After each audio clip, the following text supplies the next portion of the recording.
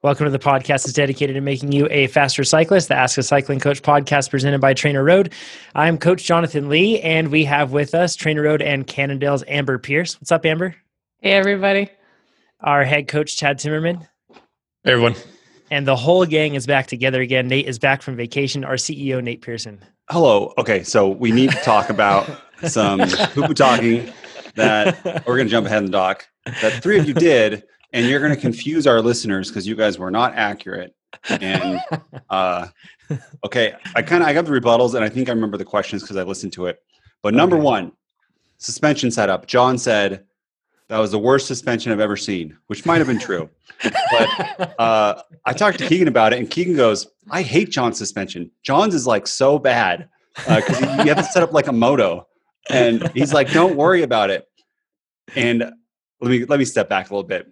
All right, I did the Telluride 100. That was it was the 50, but the race is called the Telluride 100. It was in Colorado. Two parts of it. One is I did fly there. I had the N95 mask, and then in Colorado, they did way better than Nevadans in Telluride for social distancing. Even outside, everyone had masks off. We had all of our meals outside or in the condo, which was awesome. I still don't know if I should have done that or should not have done that. Separate issue. Okay, so then I had a new Epic come. I had one ride on it, and I used it for a Telluride. First, I think people were saying, why should you not use a new bike for a big race? One, it's not a big race. Right? It wasn't. I mean, how many mountain bike races have you done this year? No, but in terms of importance, right? We've talked about this, A, B, and C races, right? And you want to test things in your non-important races for the big races.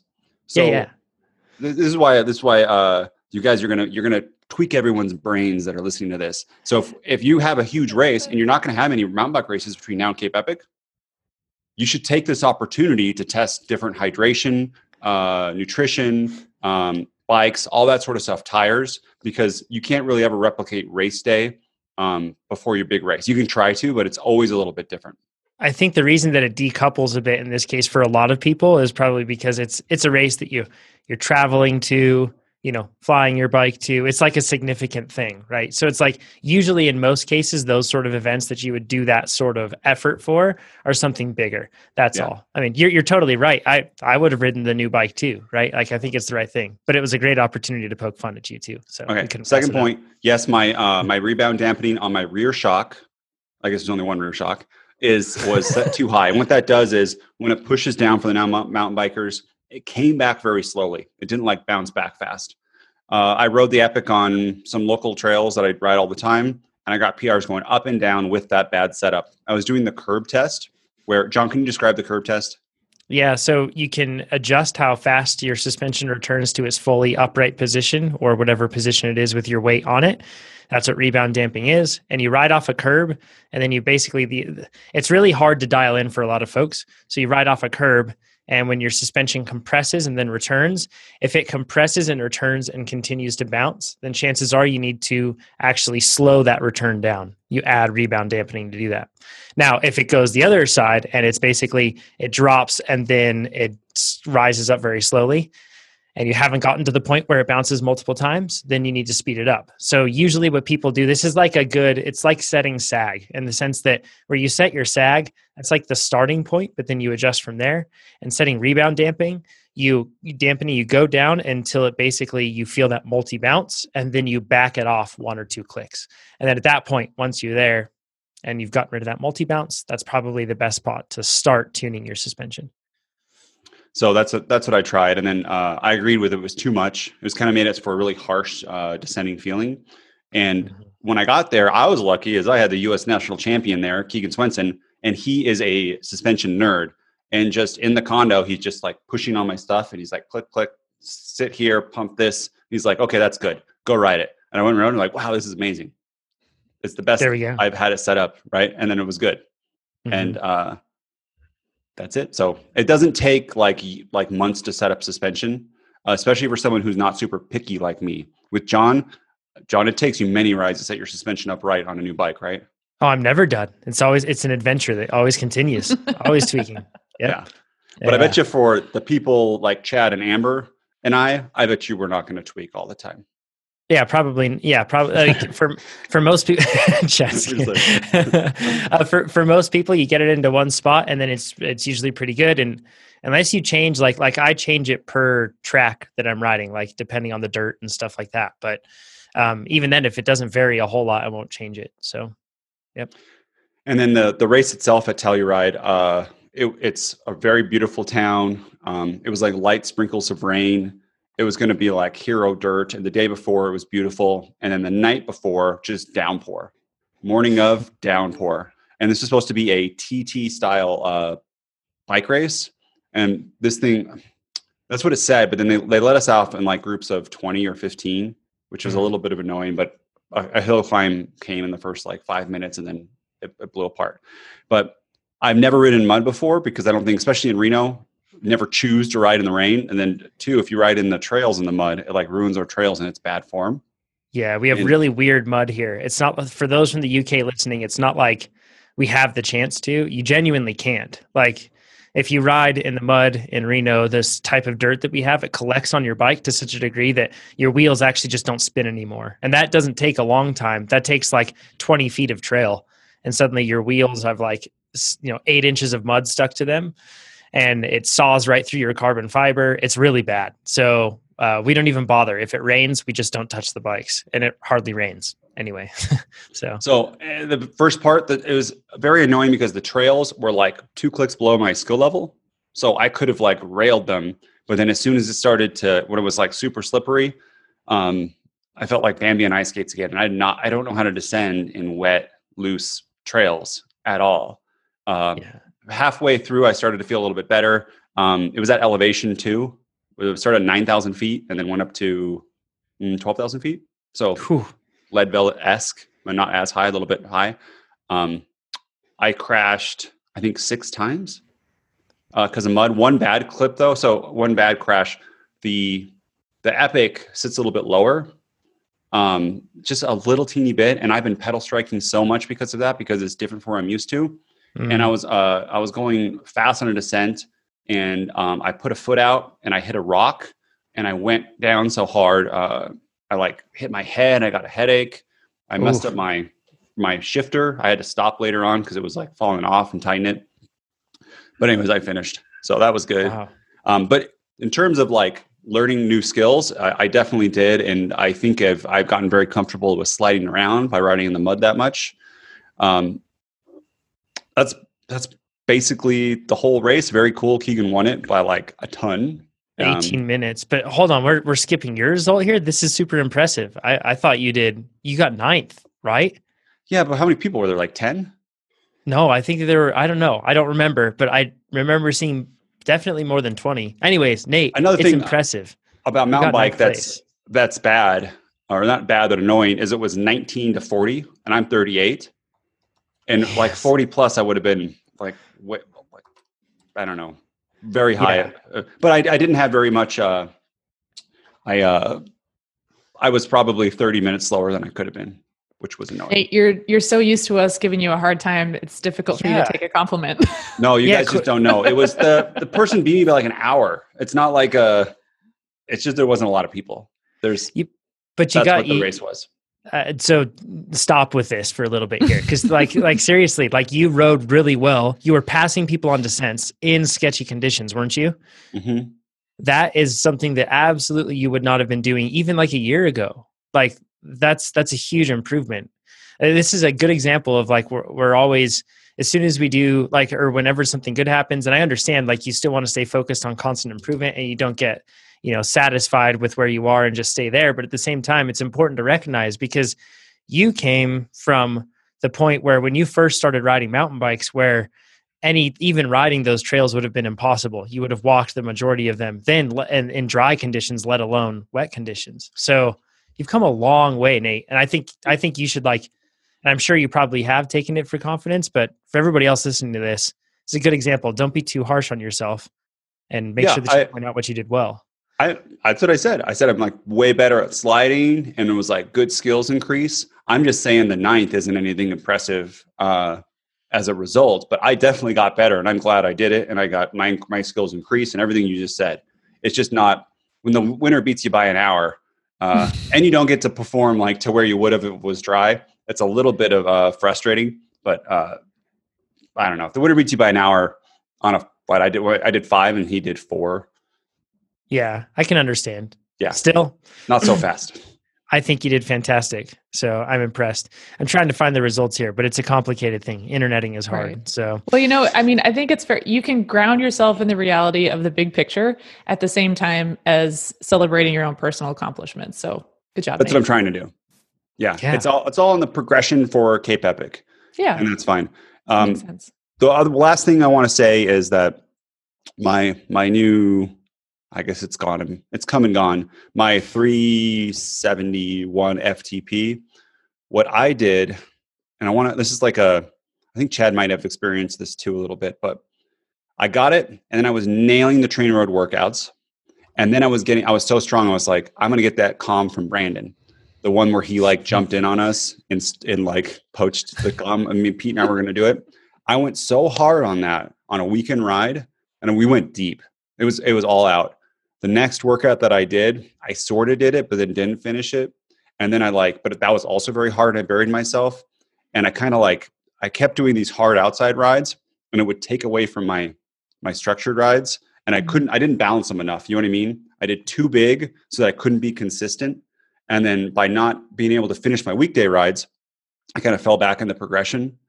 And then I did Telluride, which had a taper, and then I had to recover after it. And then I took a week off.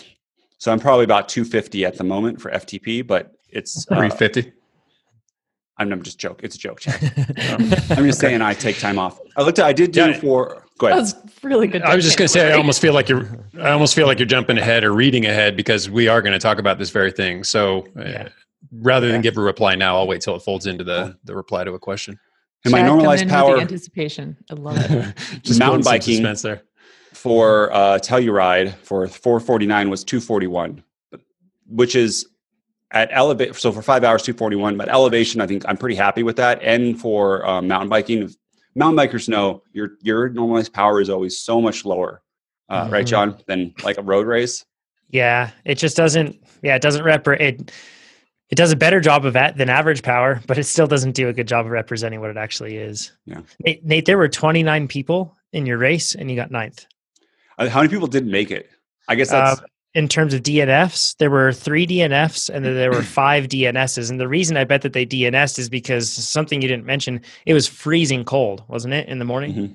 Oh yeah. So I wish, because I had a Rafa rain vest on and then I had like arm warmers on, and they were like synthetic. I wish there was an arm warmer that when it gets wet, it could stay warm. John, you should make something like that. Yeah. You know, I haven't mentioned anything like this before, but merino wool accomplishes that specific thing. Yeah. Unfortunately, Nate's allergic, so he's not able to. But yeah, that's it looked freezing. Just looking at all the pictures of the riders, it looked pretty miserable. So I'm sure that's why the DNSs happened there. A lot of folks were probably deciding, I don't want to do this. For the 100 too, it was a 2-loop course. And there's so many people just at one loop saying, nope, I'm coming back. I'm coming out. That's kind of mean when they do that. Yeah. That's why, sorry, this is jumping years ahead. I know Chad said we were jumping ahead in a question, but this is jumping years ahead. That's why I'm questioning the whole thought of us doing any sort of we were thinking about doing Ironman courses, but I think most of them had loops in them in the run at least. And I don't think I want to do that. Mentally tough. Yes. Yeah, that would be especially really bad. on the run. Yeah. No, when I did Coeur d'Alene, I almost quit twice. Once because each transition you can quit too, because you're right there. You're like, I don't have to just get off my bike and sit down. I'm not a runner. Yeah, exactly. We got a suggestion, by the way, that we should look at Ironman Austria when we do Ironman eventually. Yes. They said that the lake is gorgeous that you swim in, and it's nice, smooth, calm, perfectly calm water. And then, but I'm not sure. It seems like if it's in Austria, chances are it's probably going to have some hills to it, but I could be wrong. Yeah. I don't think there's very much flat in Austria. So, a couple of things really quick. The Successful Athletes podcast. First of all, if you're joining us on YouTube right now, thank you so much. Give us a thumbs up and we will answer some of the live questions that you submit a little later. So go ahead and get busy in the chat. And if you are listening to this, you should totally listen to the Successful Athletes podcast. Tons of people are listening to it now. It's growing constantly, and we're having awesome episodes. This week was an episode with Sonia Looney, and we talked to her not about mountain biking in particular, not about pro racing, 24-hour racing, anything like that, but how she balances everything, because she's an author, she's a speaker, she's an advocate for a lot of different things that end up taking a lot of like time and appointments. She's now a mother. She also has to manage all the sponsorships and everything else for her career. And she's a pro mountain biker, and she has a relationship with her husband, and they're homeowners. Like, so she's one of us in a lot of ways in that regard. Like, she doesn't just ride her bike. Right. And I do that with air quotes.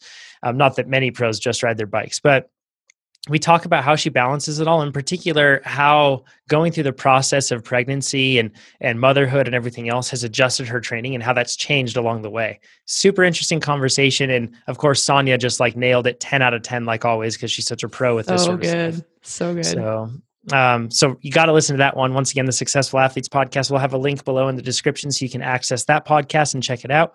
It is a separate one. And then also we had an update with group workouts. Nate, do you want me to say this? I know you've been on vacation, so I don't want to put you on the spot. But now it's basically what you can do. Before, when you would do a group workout, you would share it by sending like a little code to your friend, and your friend would input that code. Now you actually get a link that you can just send to somebody. When they click that link, it will actually give them everything that they need to be able to join the workout right there, as long as they're a Trainer Road subscriber, of course. Nate, you seem like you wanted to jump in. No, keep going. Okay, yeah.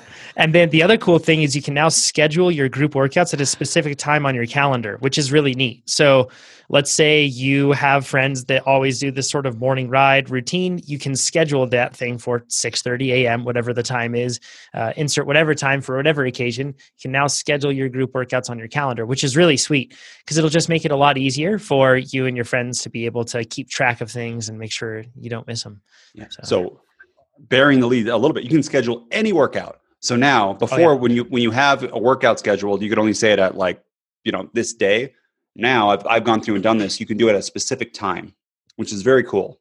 There are a couple things that we're going to add soon, and I'm just going to commit to them right now because they're going to happen, and Brandon's going to freak out. But we are going to make it so that you can do it for a plan. So like every Monday I ride at 6 a.m. So you can make all Mondays at 6 a.m. And two, the other thing that supposedly there's an engineering issue with this. So I'm going to have a meeting tomorrow about it, but it should flow to Google Calendar so that for those who don't know, you can add a feed of your Trainer Road calendar to Google, iCal, or Outlook so that it kind of overlays on your normal work or life calendar. And what's really cool then is if you have that, you can see them everywhere. And then you can give your friends a link to those workouts that you want to do with them, and they can RSVP to it. So when they click on it, you can then see if they're going to join, like who actually says that they want to join this group workout. Because one of the issues is you do a group workout and you're like, is anyone going to show up? But I think just like a group ride, if one other person shows up, you're like way more likely to be there, and especially start at the same time. You guys ever had it where you say you're going to train at 7 a.m. and if there's no one else there, you start at like 7:45 or 8 or 8:30 or sometimes 10:30 or it just gets pushed. Never, right? But when everyone goes, we roll at 7, and they actually do roll at 7, like you're there at like 6:30 so you don't get dropped. For sure. Yeah, so that's the idea on that, available everywhere. Awesome. Cool. And always check out trainerroad.com because we're always, we talk about this pretty often, constant improvement. It's a thing that we personally try to embody, all of us here at Trainer Road, but then also as a company as well. But all of our feature sets, all of our products, we always think of like, all right, next step. So we're always making them better. So sometimes giant leaps. Yes, not just small steps. Amber, we need to talk about something before we get to questions because you finally rode a mountain bike. I saw pictures of it. I didn't know if you were like trolling, and I was like, I wonder if this photo is like years old or something, and she just like posted it. But you actually, you went mountain biking. Yeah. I took a whole week and rode for a whole week on mountain bikes, and it was super fun. What'd you learn? Yeah. Let's talk about it because you have a kind of big race coming up in the spring, Kind of big. Yeah. So, it was the first time I've been on a mountain bike in many, many years. So it was really fun in that regard. Just like a fresh, new, different challenge. So I really enjoyed that. And one of the things that I really wanted this week to be a complete focus on skill work, right? Because obviously I have a good engine. I'm pretty confident that I can build that out, and I know how to build that out. But the skills on a mountain bike are so different from what they are on a road bike that I really want to start laying a good foundation for that sooner than later. And I know, for example, what it takes to get to a world-class level of skills on the road bike. And I have no delusion that I'm going to be able to achieve that on the mountain bike, possibly ever. But I would like to get to a point where my skills are both sufficient and reliable enough to handle Cape Epic. So that was sort of my goal with this. Is there was no fitness goal, and the nice thing about it was I'd done a really good build on the road bike going into this with my plan. I think I did a build phase and I did part of a base phase. So I was really fit. So I was fit enough that skills could be 100% of my focus, and my fitness wasn't a limiter for me, which meant that, for example, there was no issue in terms of riding out the distance I needed to get to the technical sections of the trail that I wanted to session. The sessioning of a section of trail itself wasn't a big deal, even if it was steep. And then I didn't have to worry about any distance or power or time goals. In fact, I didn't even ride with a computer, if you can believe that. Nate and I were thinking that the reason you did that was just to mess with our heads. It was some mind games that you were playing. Yeah. I even typed something out in Slack. I was like, so don't post on Strava. Is that going to like a mind game? Because I wanted to see how your times compared to other local people. Mm-hmm. But not even in your pocket? That seems crazy. Yeah, no, not even in my pocket. Well, so at this point, again, like I really want to focus on the skill. And for me, the progression of skill at this point isn't necessarily going to be translating to higher speed. So I don't want to be setting goals for myself right now that are beyond sort of the step where I am right at this moment. So meeting myself where I am. But I did spend a lot of time on the bike. And again, like because the fitness was there, I was able to focus on really learning. So the way I looked at it was the more time I could spend on the bike, the more I would learn. So every pedal stroke on the bike was teaching me something about how the bike responds to the terrain, sort of where the bike, where the handlebars end is really different from where the road bike handlebars end. And we rode 2 times a day, sometimes up to 5 or 6 hours a day. And that was really great because that gave me tons of time to focus and work on skills, but I wasn't so fatigued that I wasn't able to like really accumulate the lessons that I was learning while I was on the bike. So that was really cool. So there was the fitness helped me have energy for focus and learning. And then it also meant that process of focus and learning was more fun than it would have been otherwise. I just think I found a distill what makes Amber so great. It's Amber has low ego, but high competitiveness. Where I think a lot of men have high ego and high competitiveness. Because what she just said, I should have done this before about descending and practicing skills actually without Strava, because you don't get that like, oh, I want to beat this time by 3 seconds, right? Mm-hmm. You're just within yourself. I want to be really, really good on the skills, and that will make you faster overall in the end without having to get that ego boost of Strava of getting that faster thing. I've unlocked Amber, at least one aspect of Amber. Or you can just pretend so cool. Strava doesn't exist and just not hold it in any real regard. Let's be fair, that's really hard to do. It is because people want to make you painfully aware of the fact that it does exist. That's really but it is good. The gist of it. Strava's good for comparing your own times too. So I can look at my descents on a course over 3 years, and I'm like, whoa, I'm literally twice as fast as I used to be, which is pretty cool. But just in the moment of learning, I don't have to push against that edge. That's what Amber's doing, where I'm like, I got a PR every single time. But see, Amber talks about doing the sessioning in a state of low fatigue, which is highly productive. I mean, when you're trying to train habits and establish, what you want to bring to the race course, it makes perfect sense. At some point, you're going to have to apply that to a fatigue state. And I feel like Pete and I have already jumped into that. So for whatever reason, we keep going with Jonathan on these 2 long rides, such that the tail end of the ride, we rode down the road coming back Mount Rose. There's so much good trail coming down Mount Rose, but I was so cooked that the only way I was getting back in one piece was to ride down the road. And when we did duck onto the trail for a brief period of time, I crashed twice.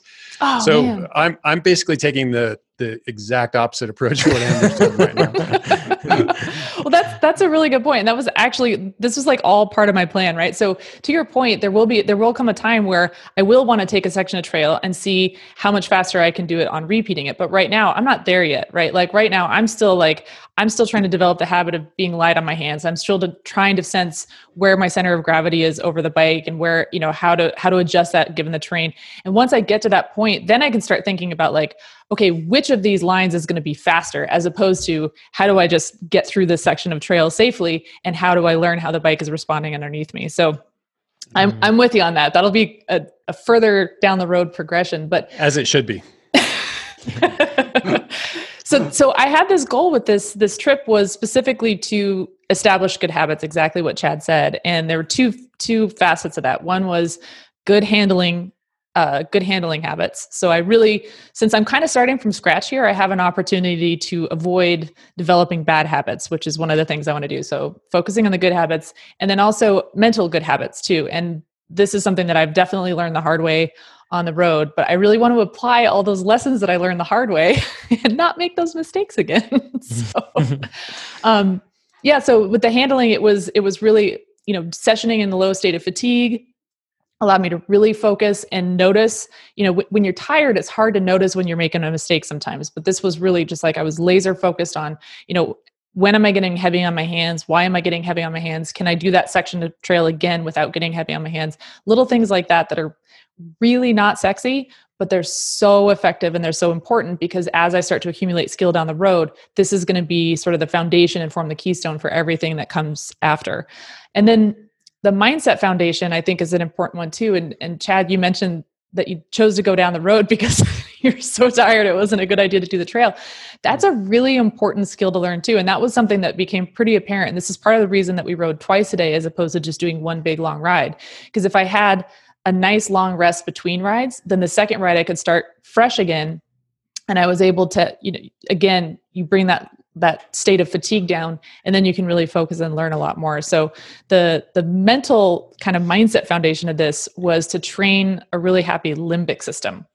And that's, I think I've talked about this before, so I'll review this really quickly, but the way I'd like to think of it is sort of a learning zone. We talk a lot about people being in their comfort zone, wanting to push outside your comfort zone, and that's where you grow. And that there is a lot of truth to that. But if you get too far beyond your comfort zone, you kind of move past that state of thrill and excitement and into the state of terror. And the reason that transition takes place is because the level, as if you're in your comfort zone, you're very secure, there's no fear, you're totally in control, and you're very comfortable. As you move to the edge of your comfort zone, a little bit of fear creeps in, and the level of control that you have starts to come down a little bit. But at some point in there, that just feels like excitement and thrill, because you're still really confident in your ability and your skill set, but there is a little element of risk that wasn't there when you were totally in your comfort zone. And then the further out you get from your comfort zone, that risk and fear comes up at the same time as your level of control comes down. And the rate at which that's going to happen is going to depend on what your skill set is, how tired you are, how well fueled you are, all of those things. And so one of the things I really wanted to do with this was to stay within what I call the learning zone. Because if you go too far out of your comfort zone, you're not in control, fear and risk take over. What happens is then you've gone from a sympathetic activation where you're excited and extra alert into a full-on sympathetic state. And that's where you're just terrified, and your whole brain and your whole central nervous system really get hijacked by that fight or flight response. And when you're in fight or flight, you can't learn squat. Like you're just not going to take anything in, and you're going to be putting yourself at unnecessary risk. So at this point, there's not really any point for me to be pushing my skills really hard. I'm much better off if I stay within that learning zone, so that every pedal stroke I'm taking, every corner I'm going through, every descent I'm on, I'm really learning and absorbing those lessons, as opposed to fighting a fight or flight response. So that was one of the big things that I really wanted to establish. And by doing that, I'm increasing my confidence in my control and my ability to handle the bike, which will keep me calm. And it'll create this baseline foundational association of when I get on the mountain bike and I'm on dirt, my brain and my limbic system, which is part of your autonomic system, is going to say, hey, this is awesome. I love being on the mountain bike. It's not going to be thinking, oh boy, we better set off alarm bells because this is a really dangerous situation that's going to threaten our survival. So that was a really big thing, is laying that mental foundation, mindset foundation of training my limbic system to be really happy and excited to be on the mountain bike, as opposed to seeing it as an actual threat or danger. That was the one thing really quick. That was the science behind send it right there. Bros just say like, just send it, dude. I don't know why you're waiting up here thinking about this. Just go for it. And you just broke it down. So that was fantastic. Thanks, Amber. That was great. Did you crash at all? Nope. That was part of my goal. Yep. What you just said, there will be a time where you will push and you will crash. And then having to come back from that, depending on how bad that crash is. Right. I've in my experience, it's the little crashes aren't a big deal. It's when you have that first really hard mountain bike crash that knocks you down a ways, which is interestingly tough. I think those little crashes are almost beneficial. I've had them happen in criteriums where you don't really get hurt, so you just get the pit and then you're back in there. Had it happen on this ride that we went on just Saturday, where at the very beginning of the trail, the guy that was with us went into it fast, and I just assumed that was a tolerable pace. I tried to follow it, and really quickly I lost my front wheel and I went down hard. Didn't hurt. So I sprung back up and was like, crashing's not that bad. So, I mean, that was the association that I formed right then. Maybe not consciously, but it was with me for the rest of that ride. And I stayed probably just a little more relaxed over some scarier stuff because the threat of crashing wasn't as severe as it was had I not had that small fall. That makes sense. Yeah. Go ahead. No, I was just going to say, at this point, again, because I'm just starting, again, this is sort of like, I feel like the base training for the mindset that I don't want to introduce a crash in when I'm in base training phase. Like if I'm just learning the basics, I don't necessarily need to be pushing it that hard. But when we get down the road to those progressions where we're talking about, where it's like, okay, making those subtle manipulations in a line to gain a couple seconds and really sessioning longer sections and sessioning those for speed as opposed to skill, absolutely, that makes sense. But right now, and I've had this happen too, same thing on the road bike, where it really depends on the nature of the crash, whether it's going to be something that actually emboldens you or if it's something that's really going to set you back. And anybody who's had a bad crash will tell you the physical recovery is nothing compared to the mental and emotional rehabilitation of trying to get yourself back to a point of being able to accept similar risks again. And so right now is like, I feel like this is the time where I really need to be building my confidence and laying those foundational bricks of skill and calm. And I think even, the confidence that makes you calm ultimately makes you better at the handling, because if something happens and comes up, if you're calm, you're much more likely to handle it appropriately than if you're going to react. So at this point, again, really early stages. And there were a couple moments where I'd start to get really frustrated with myself and say like, oh, you should really be pushing it. And I just have to check myself. And usually in those moments where I started getting frustrated with myself, or I started really having self-doubt, I realized it'd been a while since I'd eaten. So like learning to recognize those little signals is like, oh, I could probably eat something. Or, it'll just be like, oh, I am getting tired. And as soon as, being really aware of my fatigue level too, even within the day was, toward the end of each session, I would be doing much less technical stuff than I would be in the beginning. Again, because I didn't want to be taking those risks in a fatigue state, because I'm really just trying to lay down really positive associations and confidence building experiences. So when's your next mountain bike ride? Not sure yet, but I'm excited to do more. March. What do you know what tires you're using? No, I don't. You're gonna get into all this stuff. I am. Well, you guys are gonna make sure I do. What pressure were you riding the tires at? Do you know that? I think. Did you just give them the squeeze PSI. test? 20-ish. Cool. Yeah, do you know the width of them? No. Not that much. Yeah. I just rode what was on there. I rung what I brung. No, that's good. I mean 20-ish is about right for where, if you don't have inserts and all that stuff, that's about right usually. So cool. I did do a Google search on that just so you know. Nice. Awesome. That's exciting. I'm fully aware of my lack of expertise in this area. That's why the internet exists, to make up for all of our lack of expertise, right? Ooh, yeah. And forum.trainer.com. Even if you're new, you can ask questions in there, and be excellent to each other. People are super nice. Yes. Yeah. There's no question that when you're brand new, you should look. I've asked plenty of dumb questions over the history of life, and it's no big deal. That's how we learn. You learn faster if you ask dumb questions. That's for true. Sure. it's a friendly community on the internet. It's amazing. So those are pretty hard to find. So, but that one exists. So let's get straight into Brian's question. Okay, so he says, hyponatremia question and caffeine question. I have a seemingly silly question, but I legitimately think it has merit. It concerns hyponatremia, and I'm saying hyponatremia, by the way, just to make sure that part's clear.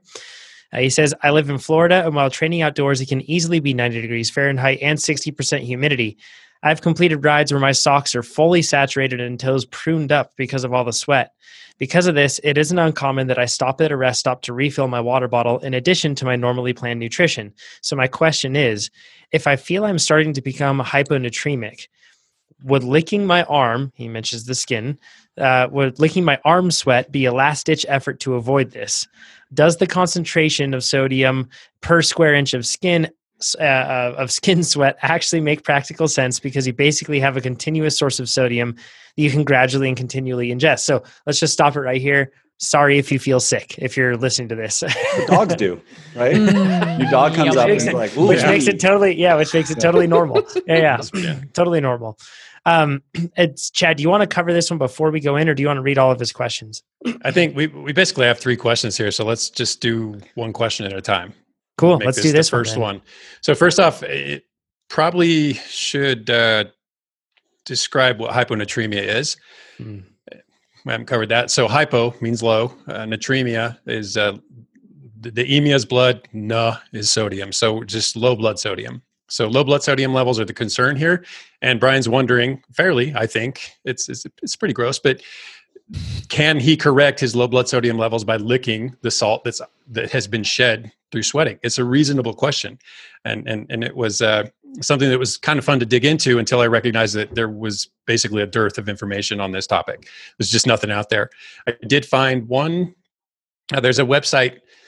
It's the International Hyperhidrosis Society. So hyperhidrosis is a dysregulation of the sweating. So it's like over sweating. And I'm sure it's more complex than that, but that's all we need to understand to further this conversation. So Angela Ballard is a registered nurse, and she is the communications director for this International Hyperhidrosis Society. She pointed out that the sodium content in sweat is minimal. So about 99% of sweat is water. That means the remaining 1% is comprised of everything else. And that includes carbohydrates, some protein, some salt, or, some sodium, and some urea. So at best, the sodium content of sweat is going to be much less than 1%, or at least less than 1%. What, however, isn't as tightly regulated as that is the bacterial content in your sweat. And she points out that not only is it there, but it also proliferates. So, it's actively growing. It's bacteria. It's a living thing, right? Now, on top of that, you have lotion and sunscreen and whatever else you put on prior to the ride or maybe during the ride. Bugs road grime from the ride, cow manure, road debris. Amber pointed something out regarding the spring classics. Oh yeah, we used to, when you're riding the spring classics in Belgium at that time of year, you just guaranteed to be covered in a fine sheen of manure the whole time. Gross. Part of the experience. Yes. So already it's looking like maybe not the best solution. Physiologically, I do understand. It makes sense, but I can't find a single resource out there. I couldn't find many resources, period, but I certainly couldn't find one that advises it. Rather, they say it's assumed that there's a strong chance you're getting enough sodium from your diet as it is. So I think hyponatremia is it's not the boogeyman. It's a real threat to health. It's a serious one too, potentially. But I think a lot of people think they're going to come up against it. It's just part of being an endurance athlete, especially if you train and race in hot or humid conditions. But it's not as big a threat as you might think. It's pretty easy to manage your sodium levels. A good place to start is having a sweat sodium analysis done. And these are not hard to come by these days. On top of that, it's really easy to brace for a situation like this one. I mean, yes, you can have fluid replacement drinks that have a little bit of sodium in them, but I understand that a lot of people don't want, especially when your bottles warm up over the course of the day, the idea of taking a mouthful of warm salt water, not particularly appealing. So they have things like salt tablets, and salt tablets have come quite a long ways in recent years. pH makes a sweat salt electrolyte capsule that's bubble wrapped, or what's it called? Yeah, it's blister packed. So blister pack. Yeah, and I take that with me on all my rides that are longer rides. Why not? It's a couple capsules. It's these little tiny powder-filled capsules that weigh nothing. I mean, they wouldn't even register on a scale unless you have a very sensitive one. So why not throw a couple of those in your pack or in your pocket and just know that, should it come down to it, should I get to a point where all I want to do is drink cold, fresh water, I'm still going to get enough sodium because I'm going to pop one of these tablets. Pretty easy fix. So ounce prevention, right? And I think that's all I have on that one. So this is like drinking your own pee. Like, yeah, you could do it, but why don't you just bring some extra water? Exactly. So if you think Bear Grylls do that, probably, it's a total Bear Grylls move. Yikes! I did the precision hydration salt test, and I'm 1,300 milligrams per liter of sweat. So if you think about that, and I think depending on the temperature, a hot condition like this, I'll probably be like 1.5 liters per hour or 2 liters per hour, somewhere in there, sweating, based on some tests I've done on my trainer inside in a hot room. So if you're doing that, think of all the water that falls off you, right? The salt's going to be in that. And then think of like the surface area of your arm. So you get 1,300 milligrams per hour and only the stuff that stays on you and then the surface area of your arm. And that's not much, right? So if you're going to do it, like lick your Cape Epic partner's arm at the same time, you could probably get the back a lot easier. Sophia just called in. She's out. No. My nutrition is going to be dialed. I do everything like right. But for those who cramp, Pete, I hope Pete doesn't have a hairy back because that'll just make it hard. Producer Tucker, we need to save that bit right there where Nate just said, I do everything right. My nutrition will be dialed, because if one thing goes wrong, I'm going to replay that for you, Nate. So go ahead. I dialed my nutrition. I mean, it's a dangerous statement. My dope spreadsheet. I plan farther. I'm a triathlete and we plan all the way, and it could go wrong, but you do a better job of nutrition than basically anybody I know. So very good at it. That's real. Yeah. So Chad, I see the counterpoint that a lot of people have is that, like, and Nate, you were kind of alluding to this, but like, well, I see salt stains on my kit, so that means that there has to be something there. But that's the salt stains that we see still aren't a lot of sweat, right? Like it's still not a lot of salt itself, or still not a lot of sodium, really, when you're talking about what's left in there and the salt stains on your kit. It's not a lot, right? Yeah, regardless of how much is coming out, your body is still very good at regulating its sodium stores. Yeah. So you're not business idea out the window. If you're a super taster and you think you can do a self sweat test by tasting your own arm, it's probably not going to be that accurate. Gross. Oh my gosh. Let's go into his second and third questions. He says they're in regards to caffeine intake. I know this subject has been covered a few times on this podcast, and I've heard it discussed on several other podcasts. I didn't know any other podcasts existed, by the way. But he says, however, I have never heard my questions addressed. I know the half-life of caffeine averages to roughly 5 hours, and the suggested intake is 3 to 6 milligrams per kilogram. My question is, what is the suggested dosing for events that last longer than 5 hours? If I'm competing in an Ironman with a goal time of 12 hours, how should I go about maintaining my caffeine levels for the back half of the race? Is a 25 milligram gel every 45 minutes enough to stay topped off? Or do I need to ingest another full dosage like before the start of the race? This is like the same thing that, Nate, I don't know if you remember, but back at Valley of the Sun, we were wondering kind of the same thing. Like, how long will this race be? And basically, if I take caffeine beforehand, will that give me the sort of benefit for the whole time, or do I need to keep taking it in? I remember us having a similar conversation. And I think I told you to take a ton. Yeah. Depends if you want to talk about that. Yep. Yep. Yes, it does. So Brian, this is a really good question. And if you haven't come up against this, then caffeine's not on your radar, because this is a question that if caffeine intake is a concern for you, if you think you're going to play it to your advantage, you have kicked this question around.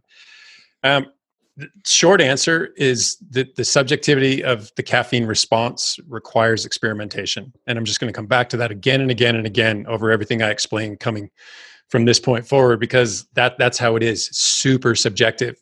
If we look at the typically recommended range of caffeine intake to benefit, to derive an ergogenic or a performance enhancing benefit, it's typically laid down at 3 to 6 milligrams per kilogram of body weight.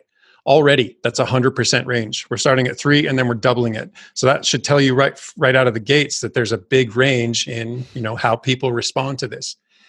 Secondly, all the things that can influence how the caffeine affects you, the source of the caffeine. Is it coming from coffee? Is it coming from tea? Is it coming from gels? Is it coming from pill form, et cetera? What is your genetic predisposition? What allele of CYP1 or what allele of ADORA do you express? Those are things, and there's no shortage of information on those very specific things. Smoking affects it, your diet affects it, your liver health, pregnancy, use of oral contraceptives, your training status, the withdrawal effects, something I'll expand on in a second here, the timing of the ingestion, and another thing I'm going to expand on, the time to the peak concentration, where it peaks in your blood, your GI response, because I guarantee you, Jonathan doesn't tolerate caffeine as well as Nate does intestinally. And then the dosing, if we're talking 20 to 200 milligrams per hour versus a single 600 milligram megadose, as it's referred to, that's going to have different effects as well. Also, and this is a big point because the literature for quite a while focused on how important a desensitization period of time was, such that you're not going to get the ergogenic effects of caffeine unless you desensitize yourselves prior to the event or whatever it is. And then come to find that, well, there's a balance there. And the idea being simply that all the training leading up to your event, if it's done in a caffeine starved, if you will, state, but you're a caffeine habituated person, all those workouts are going to suffer, and therefore your training response is going to suffer as well. So you choose which is worse. Yeah, that's 100% me. I tried this once, and it was definitely worse for me to lose the benefit of the caffeine on a daily basis. I 100% felt a huge difference when I desensitized myself ahead of a race, and then, really kind of slammed a giant Red Bull right before a crit.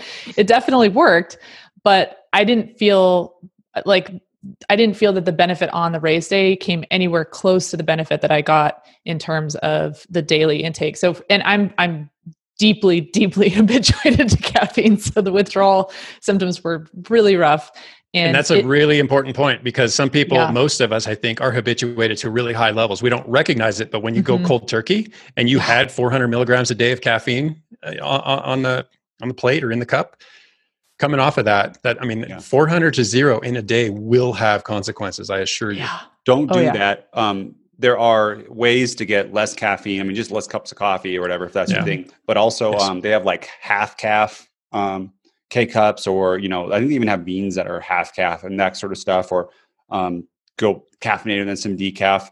I've done that where you go down, even like Kona coffee when we go to Hawaii, that has way less caffeine. And by the end of that week, I come back to Reno and have a regular cup of coffee, and I'm like, bam, I'm like zinging on one, which is crazy. Are we going to move on to the next question? Because I have some strong. No, we're not on the next one yet. Okay, cool. So let me finish out this one. So let's do some math based on the specifics that Brian provided. So if we assume, and I've seen the half-life of caffeine range anywhere from 5 to 9 hours, but we're going to pin it at 5 for the sake of this conversation. So let's say it has a 5-hour half-life, and Brian didn't provide this, but I'm going to assume he's a 70 kilogram rider. So 154 4-pound triathlete, which means that at 6 milligrams of caffeine per kilogram of body weight, so we're going to go the high end of things, that's a 420 milligram megadose to get things rolling, which means 5 hours into this goal 12-hour time, he still has 210 milligrams of caffeine circulating in his bloodstream. At the 10-hour point, he still has 105 milligrams circulating in his bloodstream. So if he's supplementing as he intends with 25 milligram gels every 45 minutes over 12 hours, that's an additional 400 milligrams of caffeine. End of day, that brings his daily total up to 12 milligrams of caffeine per kilogram of body weight. That is a heck of a lot of caffeine to ingest over the course of the day. So it may seem innocuous by just bumping this little caffeine intake by 25 milligrams every 45 minutes over something as arduous as an Ironman triathlon. But at the end of the day, don't plan on sleeping. And you're certainly not going to sleep that night. And I don't think you're going to sleep the next night either. Not to mention the toll that the triathlon took on your body and the heightened sympathetic state you're going to be in for a little while. On top of it, you're teeming with residual caffeine in your bloodstream. So yet again, this is just another argument in favor of experimenting with this. And no, you're not going to go out and do a 12-hour simulation so that you can figure out how to dial your caffeine, but you can kind of make small steps toward calculating what's going to be necessary over something as long as 12 hours. Okay, there's more. There's more, unless what you say folds in nicely. Go, Chad, go. Go, Chad. Okay, so just one study, and man, unlike the licking sweat off your body, when it comes to caffeine, there is so much information, so much literature, so much research. It is ridiculous. I don't even look at individual studies because you can't throw a rock and miss a meta-analysis of, in this case, one that I picked is the 2016 review by McClellan and colleagues. They looked at 300 studies. And this was one of 7 reviews I found, and it didn't look very hard. And then yesterday I came across an umbrella review, which is a review of reviews. I mean, they looked at 21 different meta-analyses. So point being, there's a lot of information on caffeine. This particular review pointed out a couple of things that I found relevant and interesting. One is that exercise can alter our sensitivity or the sensitivity of our adenosine receptors. And that's what caffeine does, is it blocks those adenosine receptors and keeps us more alert and affects our cognition, et cetera.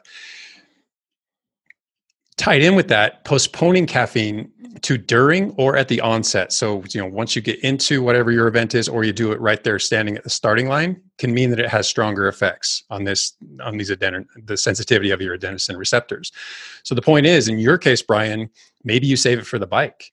Maybe you struggle with the run, so you postpone it all the way to the run. I don't know. That's for you to figure out. But you're going to have different effects whether you sit there in the water warming up for the swim or just waiting for the swim and you ingest your caffeine then, or you do it at the end of the swim, or you do it mid-bike, et cetera. Yet another thing for you to experiment with. Secondly, this review pointed out that food ingestion slows the absorption rate also. So if you're in the fasted state, they found a strong ergogenic effect or a performance-enhancing effect. But if you were in the fed state, sometimes they got no effect whatsoever. I'm sure that relates to dosage and sensitivity and all those things, but if there's food in the belly, it can affect you very differently than if you're fasted. Again, training experimentation required. And then this is a side note, just a caffeine side note, but in the course of this research, I came across a study by Dodd back in 1991, another study by Powers back in 1983. They use 3 and 5 milligrams per kilogram of caffeine. And the other one, so right in that range. And they use them specifically during ramp tests, so graded exercise tests. So basically what we do every time we assess or try to estimate your new FTP. And they found that caffeine had no effect on performance, not on VO2 max, not on lactate threshold. I'm sure on perception, but it doesn't matter because the performance didn't change. So even if your perception is a little affected, the outcome of the graded exercise test is not. Just thought I'd throw that in there.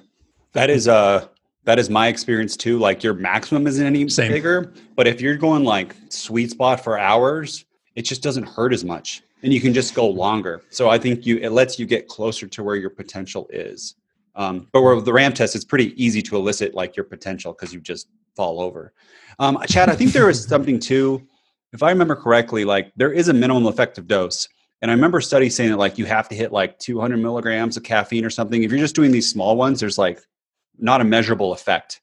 Yeah, but now I'm coming across research that points to 2 milligrams of caffeine has as an effective a dose in terms of ergogenic benefit as 6 milligrams of caffeine for people. So again, and I have to believe 2 milligrams per kilogram of body weight. So even below the typical 3 to 6 range that's out there. Well, that's 172 for me. So that's still more though than gels and like caffeinated gels. I see what you're saying. Like, okay. Because caffeinated gels might have 50 milligrams or something like that. Very, very low amount. In my mind, I stay away from the caffeinated gels unless they're like a 150. I know SAS has one of those because they are so low. I've done lots and lots of caffeine. A couple tips on it. I really like the mega dose to start, and then I carry it in my pocket. And if it's a long race and I'm starting to like have issues, I can't make it, and there's many hours left, then I'll do another mega dose rather than like keeping it up the whole time. That's worked really well for me.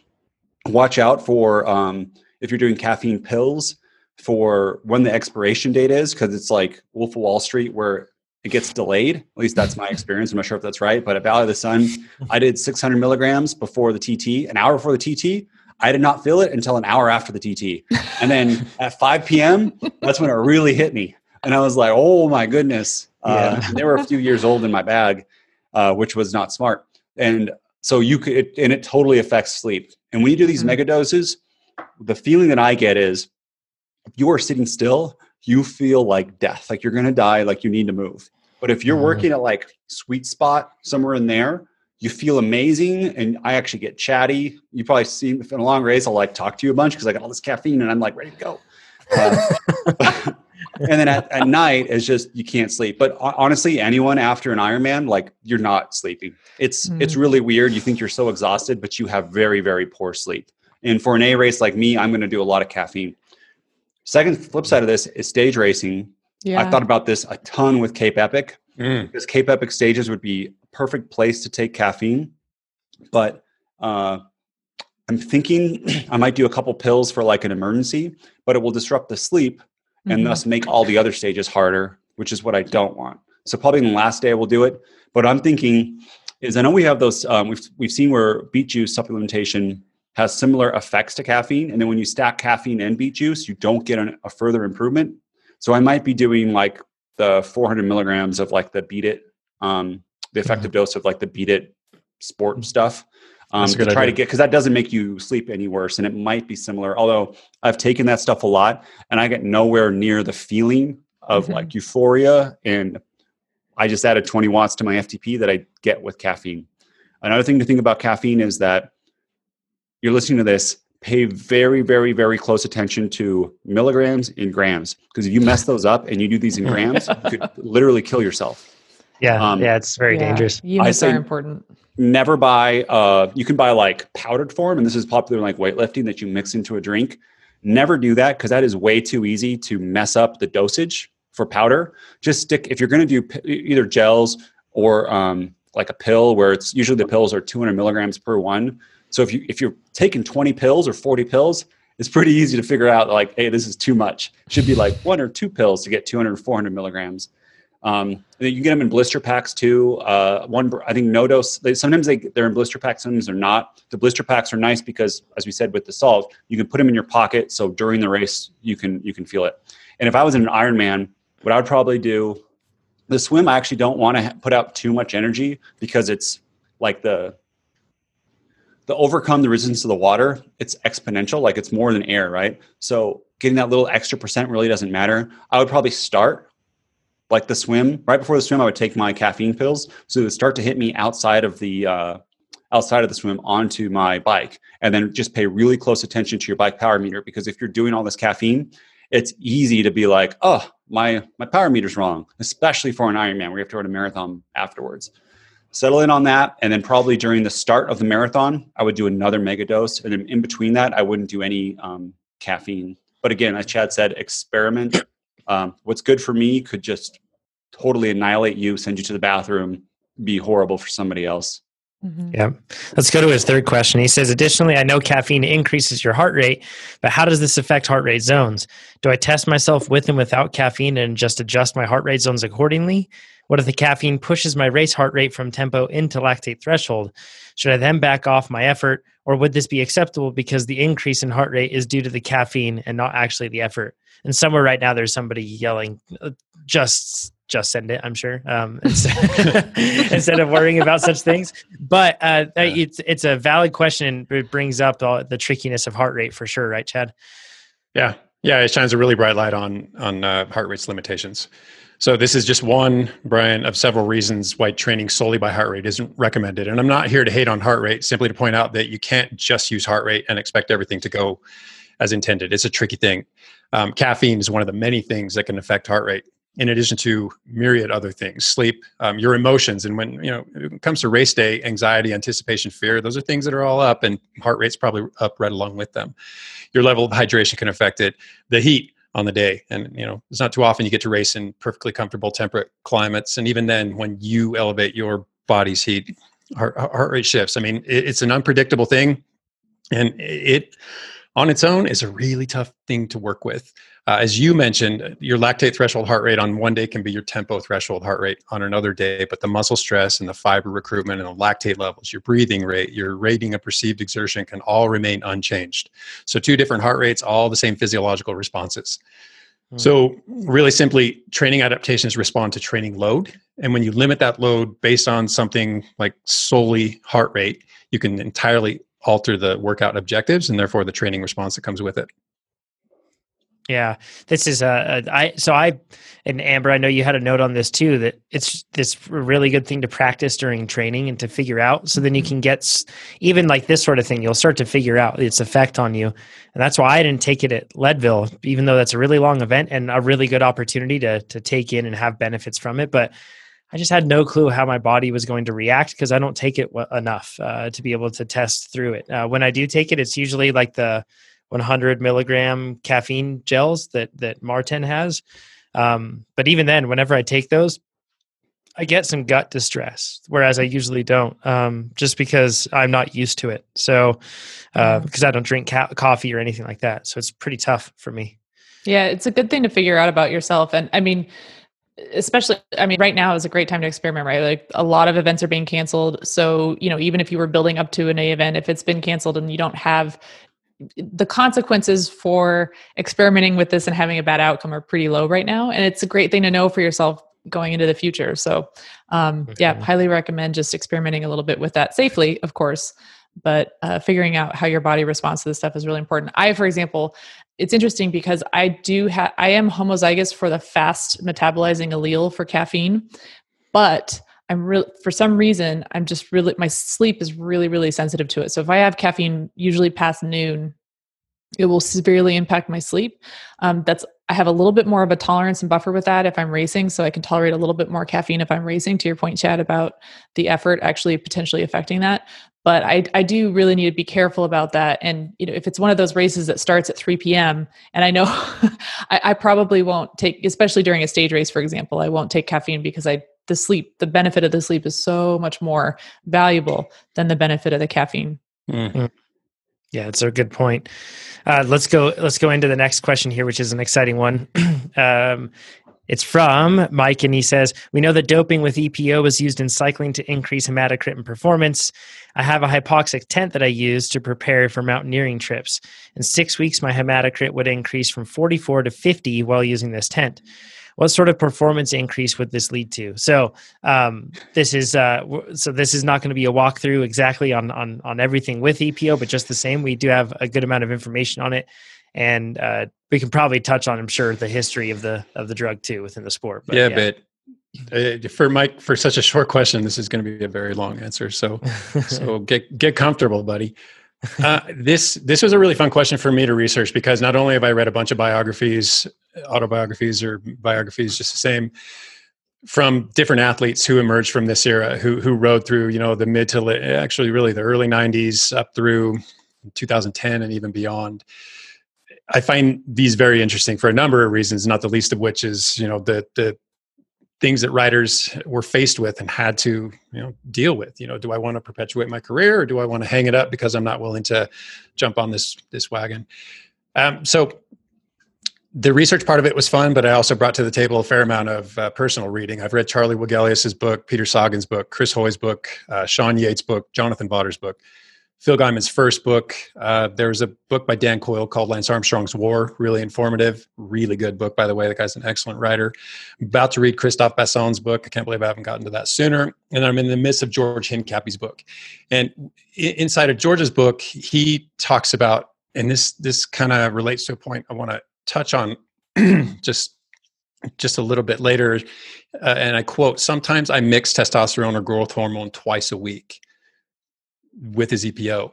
And he also pointed out that Lance had heard, because Lance did heavy research trying to figure out, how his competitors might be doping. Lance had heard rumors of synthetic hemoglobin and use of multiple blood bags. So my point here simply is that I'm not sure it was ever just EPO. And having dug into the science on the benefits of EPO, I think even more so, I'm not sure EPO had nearly the impact people think it did. I base a lot of it on the research that I dug into, but there's also a book titled Bad Blood written by Jeremy Whittle. And yeah, he's talking about recombinant human EPO. So this is a synthetic form of EPO, but I didn't come across anything that seemed to indicate that this was any less effective than naturally produced by the kidneys EPO. And then throughout this book, a number of athletes said that they estimated 20% improvement in their performance simply due to EPO. Obviously, that's up for a whole lot of debate, and even the placebo effect certainly enters into it. But that seemed to be the upper limit for improvement. Frankie Andreu is quoted as saying, or not quoted, but I'm paraphrasing. He thought it improved his performance at the tour by about, again, 20%. And the research consensus, and I use that term in the loosest sense, puts it around a 6 to 7% increase in VO2 max. But an increase in VO2 max does not necessarily translate directly to that same increase in performance. Might not translate to any, might translate to more. So before I go any further, let me just describe a couple key terms. So what's hematocrit and what's hemoglobin? So hematocrit is just the measure of your red blood cell mass. If you see the term packed cell volume, it's the same thing. So we're just looking at how many red blood cells as a percentage of your blood are floating around in your bloodstream right now. So an endurance athlete probably going to be somewhere in the 40s, and they can elevate that through training or altitude exposure to maybe 45, push it up to 50, as is pointed out by Mike here. And then, at the end of a tour, fatigue can knock it back down to, low 40s. So it is subject to a number of things. Hemoglobin is the component of blood. It's the protein in blood that actually attaches to the oxygen. So it is basically representative of your oxygen carrying capacity within your blood. So two very important terms. So the question is, why use EPO? Basically, we're looking to increase the blood's oxygen carrying capacity. And what does that do? But it increases our aerobic work capacity. And for an endurance athlete, aerobic work capacity is everything. It's also the easiest physiological parameter to improve. I mean, you literally can do nothing. You can just go live at altitude, and your hematocrit will over time come up. And obviously you can dope. Mm-hmm. So pretty easy to affect, but high hematocrit doesn't necessarily promise high performance. Right. This is actually kind of interesting. So oftentimes smokers are observed to have very high hematocrits, for example, and that's as a result of a good deal of tissue hypoxia that leads to an increase in the endogenous production of natural EPO. So, just because you have a high, and smoking, while it might provide a really high hematocrit, isn't recommended, obviously, for performance. It's not going to enhance your performance. So just because you have a high hematocrit, it's not telling the whole story necessarily. My dad is 76 and his hematocrit's 49 and mine is like 37, 39. And I can drop him so hard on a bike. Exactly. So as Amber points out, it's not the end all be all. Yeah. So let me continue with the why a little bit. So we just talked about blood parameters. Let's talk about the non-hematological adaptations too. So first off, you can get an increase in mitochondrial gene expression. And what do more mitochondria mean? But again, another bump in your aerobic capacity.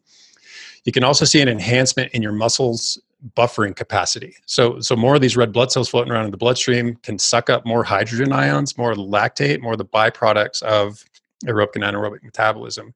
So just by having more of these red blood cells, you actually improve your buffering capacity. So, no more need for sodium bicarbonate. Just get a bigger hematocrit. You can also see mood improvements and higher cognitive functioning. So this is attributed to the cerebral blood flow and increased brain oxygenation. And it's been noted that athletes handle these higher training and racing volumes because they're in a better psychological state. They have a greater level of self-esteem and something that I saw termed as a higher euphoric effect on self-perfection. I'm sorry, not perfection, self-perception. So the point being, they feel good. They feel good about themselves. They feel confident. They feel like, whatever task they're going to undertake is something that they can successfully complete. It's not rocket science. We can all relate to that. There's also an increased satellite cell gene expression. Satellite cells are basically the little hangers-on on your muscle cells that further or actually allow you to repair that muscle. So just think faster recovery, faster muscle repair. And then the placebo effect is always relevant. And it proved to be pretty relevant here too. So before you go to the next, look, I want to say one thing about the doping error back when Lance was there, is this gets misunderstood a bunch, is that at this time they were testing hematocrit, but you couldn't be 51. So you could be 50.9 for hematocrit.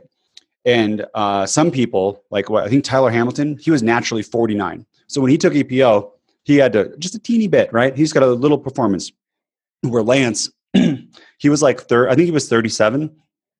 So when he took it, he got a huge benefit from that. But he was already on that high level, elite, world-class playing field compared to everyone else. But because with the drugs that are available, they benefited his physiology better than other people. That's a really solid. Yeah. It's a very solid point. I was going to get to that. I wasn't going to touch on that exactly, but I was going to point out that the UCI at one point did set a limit of hematocrit at 50%. which it's really hard to pin a number on that because there is a certain subjectivity to it, as you've demonstrated. You're low hematocrit, your dad's high hematocrit. You're not exactly the same athlete. Charlie Wigelius pointed this out early on in that he had a very high hematocrit. So once they imposed this limitation, once the UCI said anything above 50 flags you and you're out, you can't compete, his Swannies or his, I think it's Swannies or team doctor actually had to dilute his blood with a plasma infusion. I mean, they had to knock because if he'd go to altitude or do any training that bumped up his hematocrit, they actually had to bring it back down so that he could race. I mean, he lived a life in basically a competitive career in terror of being deemed a doper, having never done anything wrong, if you believe his story. And this is the reason for the biological passport system is they look at your hematocrit over time. And if I were to suddenly jump up to I'm at 37, then I'm at 50 right before a race, even if they couldn't detect other things in my blood, they'd be like, nope, you're doping. And another thing, they put that limit in because if your blood gets too thick, I think it's stroke and heart attack. And you hear stories of people in the tour getting up in the middle of the night and doing jumping jacks. So they did not die while they slept because their blood would get so thick and their low heart rate. It gets so viscous. They would actually hop on the trainer in the middle of the night and then go back to bed, which again, I mean, how bad do you want it's it? just exactly. Yeah. That's crazy. Some dangerous business, not to mention the other side effects of various forms of blood doping and included in that is EPO. So dangerous stuff. And compromise integrity. I don't know, just saying. Yeah. I mean, you shouldn't dope at all. Let's not even go there. Let's not even go there. That's a super tough discussion. Okay. So let's touch on the research. Let me touch on the research literature a little bit. And again, I want to reiterate, we're talking about recombinant human EPO, not EPO that's naturally produced by the kidneys. But again, I didn't come across anything that said that the potency or the efficacy was any different. Also, advice to junior researchers such as myself, because I'm not a researcher, right? I'm a coach who does research and I try to make heads or tails of the information I read, but I don't put together studies. I don't recruit cohorts. I don't submit these things for peer review. I'm not a researcher. I just try to make sense of what I read. In the process of doing this, I've learned a few things, one of which is the power of meta-analyses. So I did a lot of reading on this topic and had all this interesting information. And I'm still going to share it because it's still interesting, but it doesn't support the point that I was trying to support. Rather, if I had skipped to the meta-analysis that I later found and started there and worked backward, probably would have saved myself quite a lot of time. So always look for the most current meta-analyses and systematic reviews that you can get your hands on. So let's talk about 4 different studies. First of which is Calvert, 2007. It regarded submaximal performance increases more than VO2 max. And what they showed that the VO2 max increases with the EPO supplementation over a 4-week or actually over an 11-week time course. They looked at 4 weeks and they had a 12% bump in VO2 max. At 11 weeks, that had declined slightly to 11.6, but they got, a substantial bump in VO2 max. Their time to exhaustion at 80% of their VO2 max, however, jumped way up. It went up to 54%, and then it was still roughly at that 54% a little while later. So we're talking an enormous bump in submaximal effort level, which is, what you're going to ride a Grand Tour at. You're not going to spend a heck of a lot of time over VO2 max when you're riding for 6 or 7 hours a day. And that's the point, is that few competitions are performed at VO2 max. So it's important to see the performance improvements over the specific improvements like VO2 max. Then in 2000, Birkeland and colleagues looked at the effect of recombinant EPO on cycling performance. And basically they took their subjects who came in with an average of 43 hematocrit, and they elevated it to, on average, about 51 over 30 days. A couple of people had to duck out of the study early because they hit 50% early on. And as Nate pointed out, that's dangerous territory. Their VO2 max and their time to exhaustion in a graded exercise test, so a ramp test, remained elevated for up to 3 weeks post-EPO administration. So the point here is that they get 3 weeks of benefit out of this. And what's more important is that this gives them 2 weeks of performance enhancement outside of the 1 week glow time, which is typically associated with EPO. And that glow time is, basically where you're going to test positive for it, but they found a workaround for that in the form of microdosing. So they didn't even really have a glow time, and they could, either way. My understanding of it is that they found ways to continuously dope with EPO regardless of this so-called glow time. Huberger in 2017 took 48 participants over 8 weeks, and they stratified them by age. So the 1834 age group, the 35-50 age group, they double blinded it, they randomized it, they placebo controlled it, they did everything you ought to do. And the hemoglobin concentration and the lab power, their maximum power in the lab and their VO2 max measured in the lab were higher in the EPO group, indeed. But then they put them out on a race course up Mont Ventoux, and the submaximal power and the VO2 were the same in the groups. So this didn't have any measurable benefit on their submaximal power, didn't change their VO2 max. These people all raced reasonably the same. So point here is that significant lab findings didn't translate to significant performance improvements in the field on the race course. That's really interesting. And then Pallas-Grow. Yeah, this one, Pallas-Grow, I was all about. I was very excited to share all sorts of details on this. It was titled Review of Effects of EPO Abuse on Performance. But the meta-analysis I found later pointed out that they had a lack of systematic approach. Their search strategies were questionable. They weren't using up-to-date measurement tools. So basically had to discard all the fun things I learned. But the one thing I did take away from it, and this is a bit of encouragement for people who have a low VO2 max, was a man by the name of Derek Clayton. He had the world record in the marathon in 67 and 69. His VO2 max was 69, which is not exceptional. I mean, it's okay. It's pretty good, really, for a normal athlete. But for a world record holder, it's not exceptional by any stretch of the imagination. But Derek could work at 90 to 92% of his VO2 max, and what that translates to for us in FTP terms is somewhere in the ballpark of 108%. And whether it's 106 or 110, we're talking well above VO2 max. Yet he could sustain blood lactate levels at 2.5 millimoles, which for us is going to be somewhere around 80%, 85% of threshold. But he could stay well above threshold and just put away that lactate, or he wasn't producing a lot of that lactate. It doesn't matter. The point is he had a low VO2 max, but he had a crazy high capability for performance as a runner. That's like my left leg only when I'm sleeping. It's ridiculous. Yeah. That's amazing. Wow. Yep. Can't believe that. Okay. So all of this led me to, or it led me to, I wish I'd started with the systematic review and analysis of the effect of EPO on athletic performance by Vin Trin and colleagues in 2019. All these studies are linked.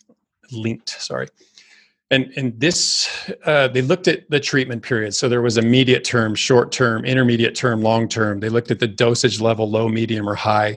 Started with 3,400 articles, whittled it down, removed 548 duplicates. There were 86 left. They whittled that down to 10 that met the inclusion or exclusion criteria.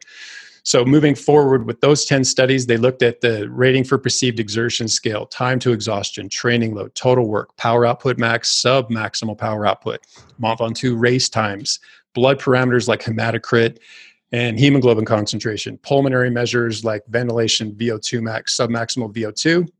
And like I said, they further stratified this by treatment periods and dosage. So TLDR, very thorough. Again, where I should have started. And what they determined, and I quote, there does not appear to be a dose-dependent relationship between EPO and athletic performance, and the specific dosage threshold for the ergogenic effects remains unclear.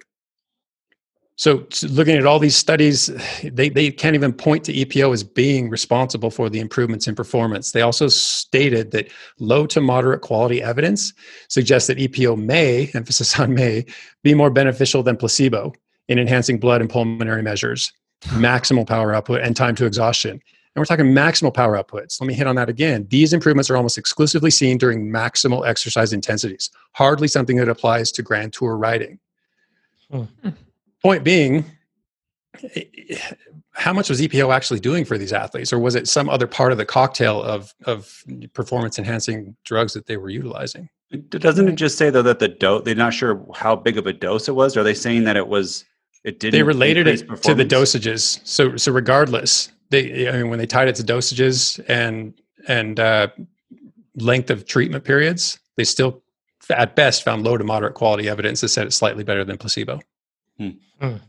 That's crazy to me. So my question for Mike, and not that he can answer this, is that how and who is interpreting your findings? Because hematocrit, as we pointed out, is a tricky thing. And just a couple examples of the possibility for misinterpretation are, you can be dehydrated, which means your plasma volume is down, which means your relative blood packed cell volume, or your red blood cell count, is up. higher hematocrit, even though it's the same amount of red blood cells. You do some heat training or heat acclimation and your plasma volume goes up, and it's going to happen, relatively quickly. Now you've got a lower hematocrit. So your hematocrit's down, but the amount of red blood cells in your bloodstream is just the same. Chad, I feel like that final systematic review and meta-analysis is like funded by like the Association of Pops writers from the past or something. Probably. I wonder, just because it seems so crazy to call it's super interesting a question. Because I once agree. again, a lot of it seems like, I could totally be guilty of logic leaps instead of actually relying upon the science, right? So, yeah. Yeah, but as I work my way through George Hincapie's book, he's pointing out that over time he gradually weaned himself off PEDs and he was still performing at a very high level. I mean, one Russell Kerna. I mean, he's done some things that he shouldn't be able to do if the drugs really had the impact that they all believed they did.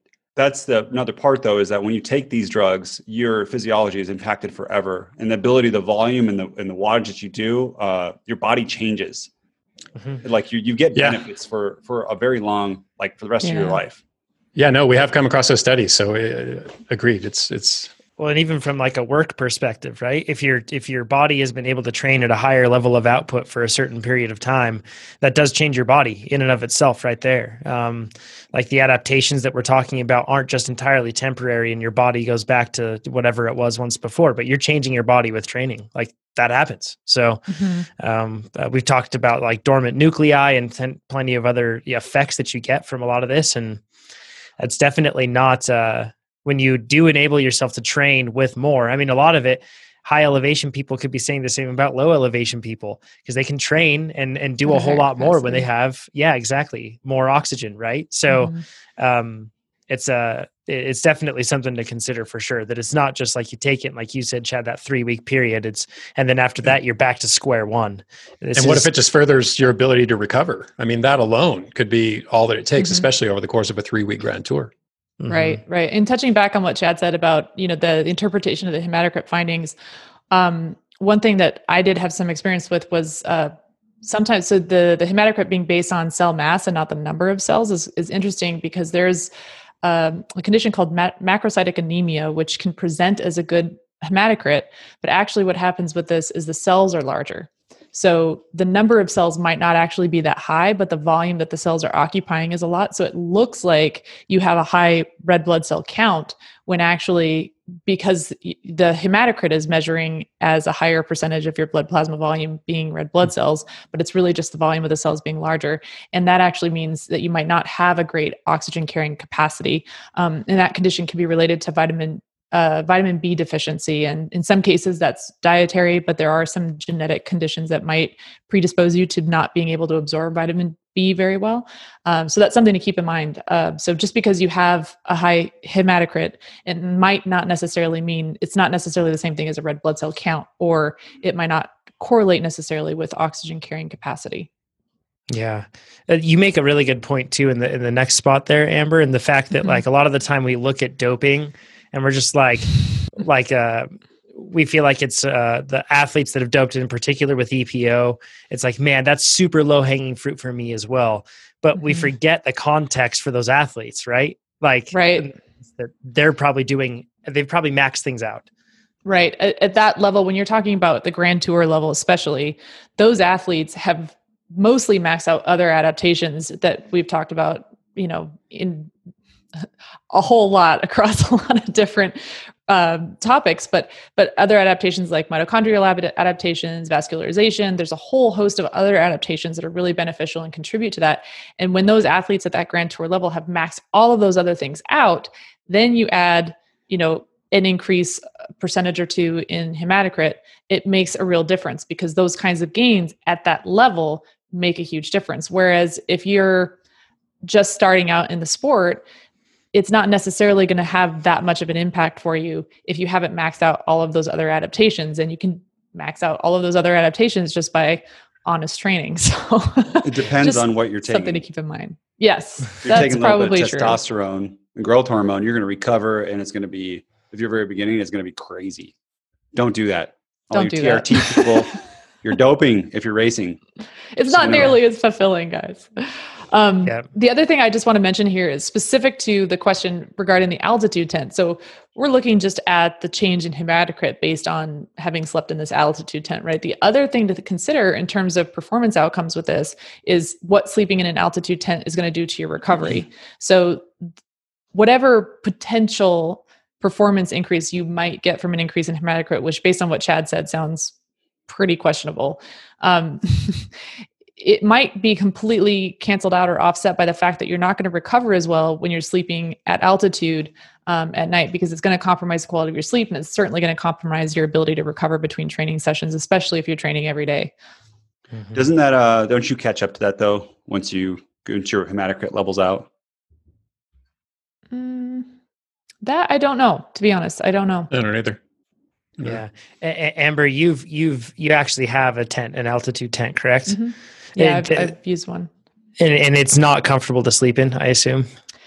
It's mine. When I was sleeping in it, was not actually too bad because the one that I got was significantly larger, but I will say it made, at least from a qualitative perspective. So I didn't really take the time to design a I didn't have a well thought out study or well designed experiment here, but just in terms of self experimentation and qualitative perception, it wrecked me. It wrecked me in terms of my recovery. It really diminished the quality of my training, how much I was able to recover between sessions.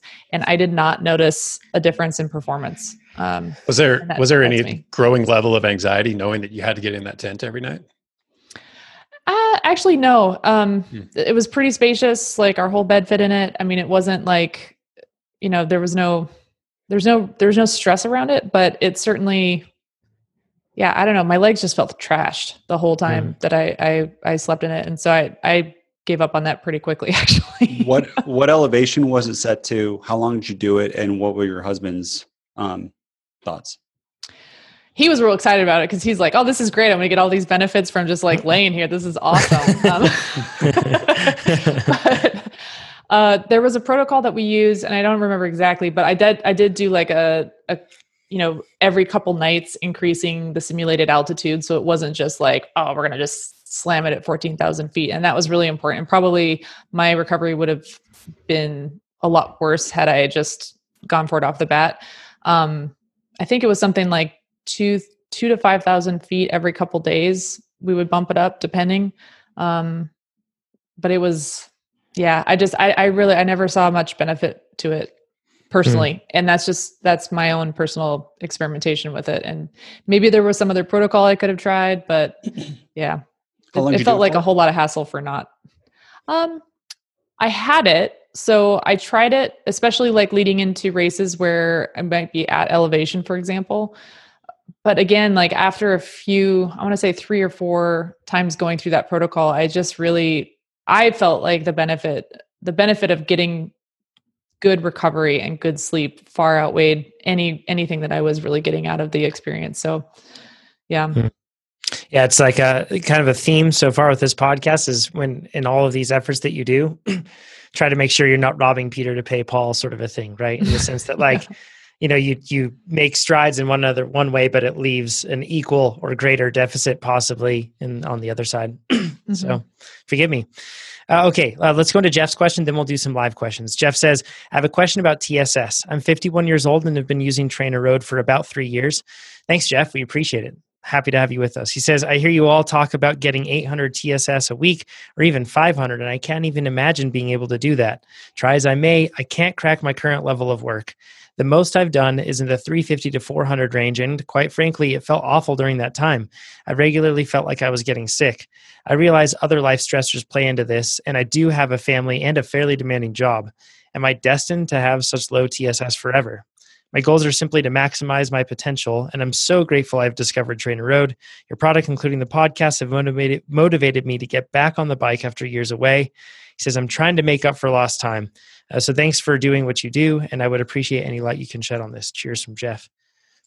So this is, man, we're probably guilty of talking about high FTPs more often than low FTPs and just as high TSS weeks versus low TSS weeks, that sort of a thing. Just like many times, when you talk about, we always tend to talk about the max. If you're talking about running, you tend to talk about like the highest speeds. You know what I mean? Like that's just kind of what we do. But I certainly am aware of the fact that we may be like normalizing higher TSS than normal, than what is actually normal. So if you can only fit in 350 to 400, that does not mean that that's bad. It's not bad if you can't do an 800 TSS week, right, Chad? Yeah. The first question I'd ask you, Jeff, because you didn't mention it, is are you improving?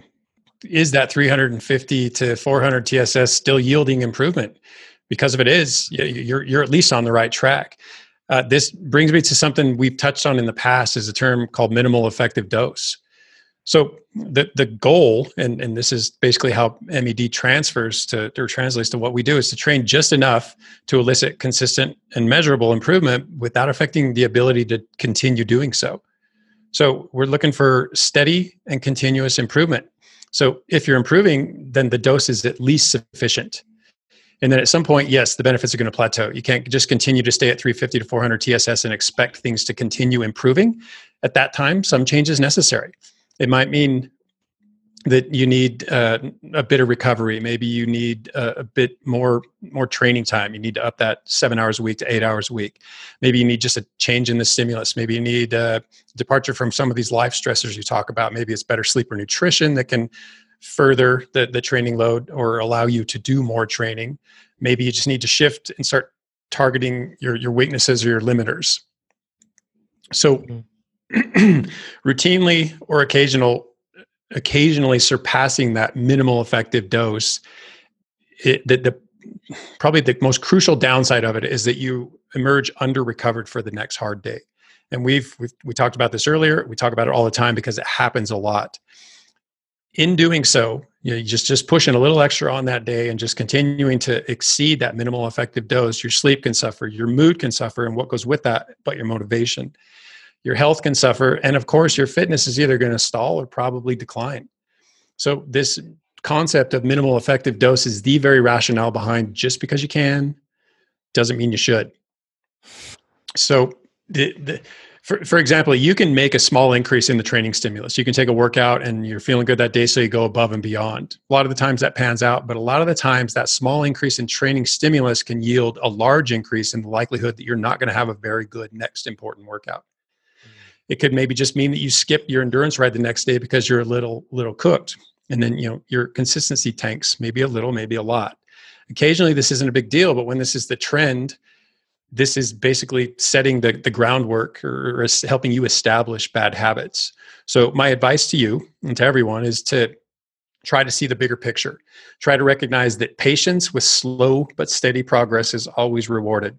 I mean, could you progress faster? Yes, that's always a question, but is it worth the risk? And with someone who's 51 years of age versus 21 years of age, with someone who has a family and, as you've stated, a fairly demanding job, maybe pushing that limit is not the best way to go. If you're seeing improvement now, stay the course. Yeah, I think that like living at the minimal, or like kind of like staying at the minimum effective dose, is actually a really good spot to be for a person with any sort of uncertainty in their life, because then you don't find yourself getting into spots where any push from those other life stressors, forgive me for bumping the mic there, but any push will effectively, push you into a hole.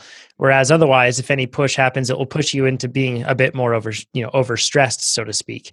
But then that's it, and you can just drop it back down.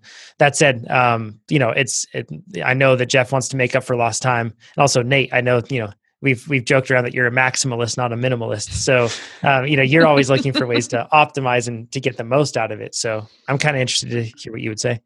Am I the only one whose memory is different than reality?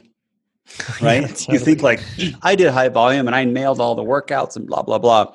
Look back at it. So we can all do this. Go to your career page and there's a little TSS graph in the bottom. And then look at especially if it's indoor, because outdoor you can rack a whole bunch of TSS and it's a little different effective than doing like a bunch of trainer workouts or outside trainer workouts. Those count too.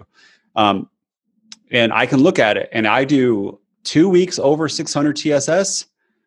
And there is a significant drop off right after that every single time for the history of I've ever done it ever, which tells me when I do plan builder and I'm like, I'm going to add all these extra rides. right? Like you start doing repeated events. So I'm going to do this big ride on the weekend that's going to be 200 TSS, and that's going to put me at 800, and I'm going to peak at 1,000 because Key can do 1,000, so I should be able to do 1,000.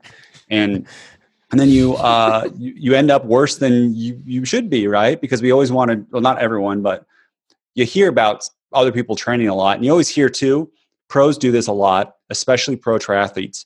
When they tell you in like their magazine article about what they do, they pick their biggest week, like their training camp. Just with Alex Wild, he's like, yeah, I just did a 30-hour week, right? That's not his normal week. It's 30 hours. And he said too, it wasn't his normal week. But we can get stuck on that. We're like, wow, pros are doing that. To Matt Fitzgerald and I forget which book it was. I think Endurance Diet. But he said, so far, we haven't found anything genetically that makes pros recover better than the normal person. Supposedly, we're on the same level playing field. And it's just with us normal people, it's our diet, it's our recovery system, it's our stress in our life, it's our normal jobs. All of those sort of things are keeping us from doing this training volume. Although we won't get as fast as them with much training volume, it's those sorts of things. And we have to just be aware of all of those things inside of life.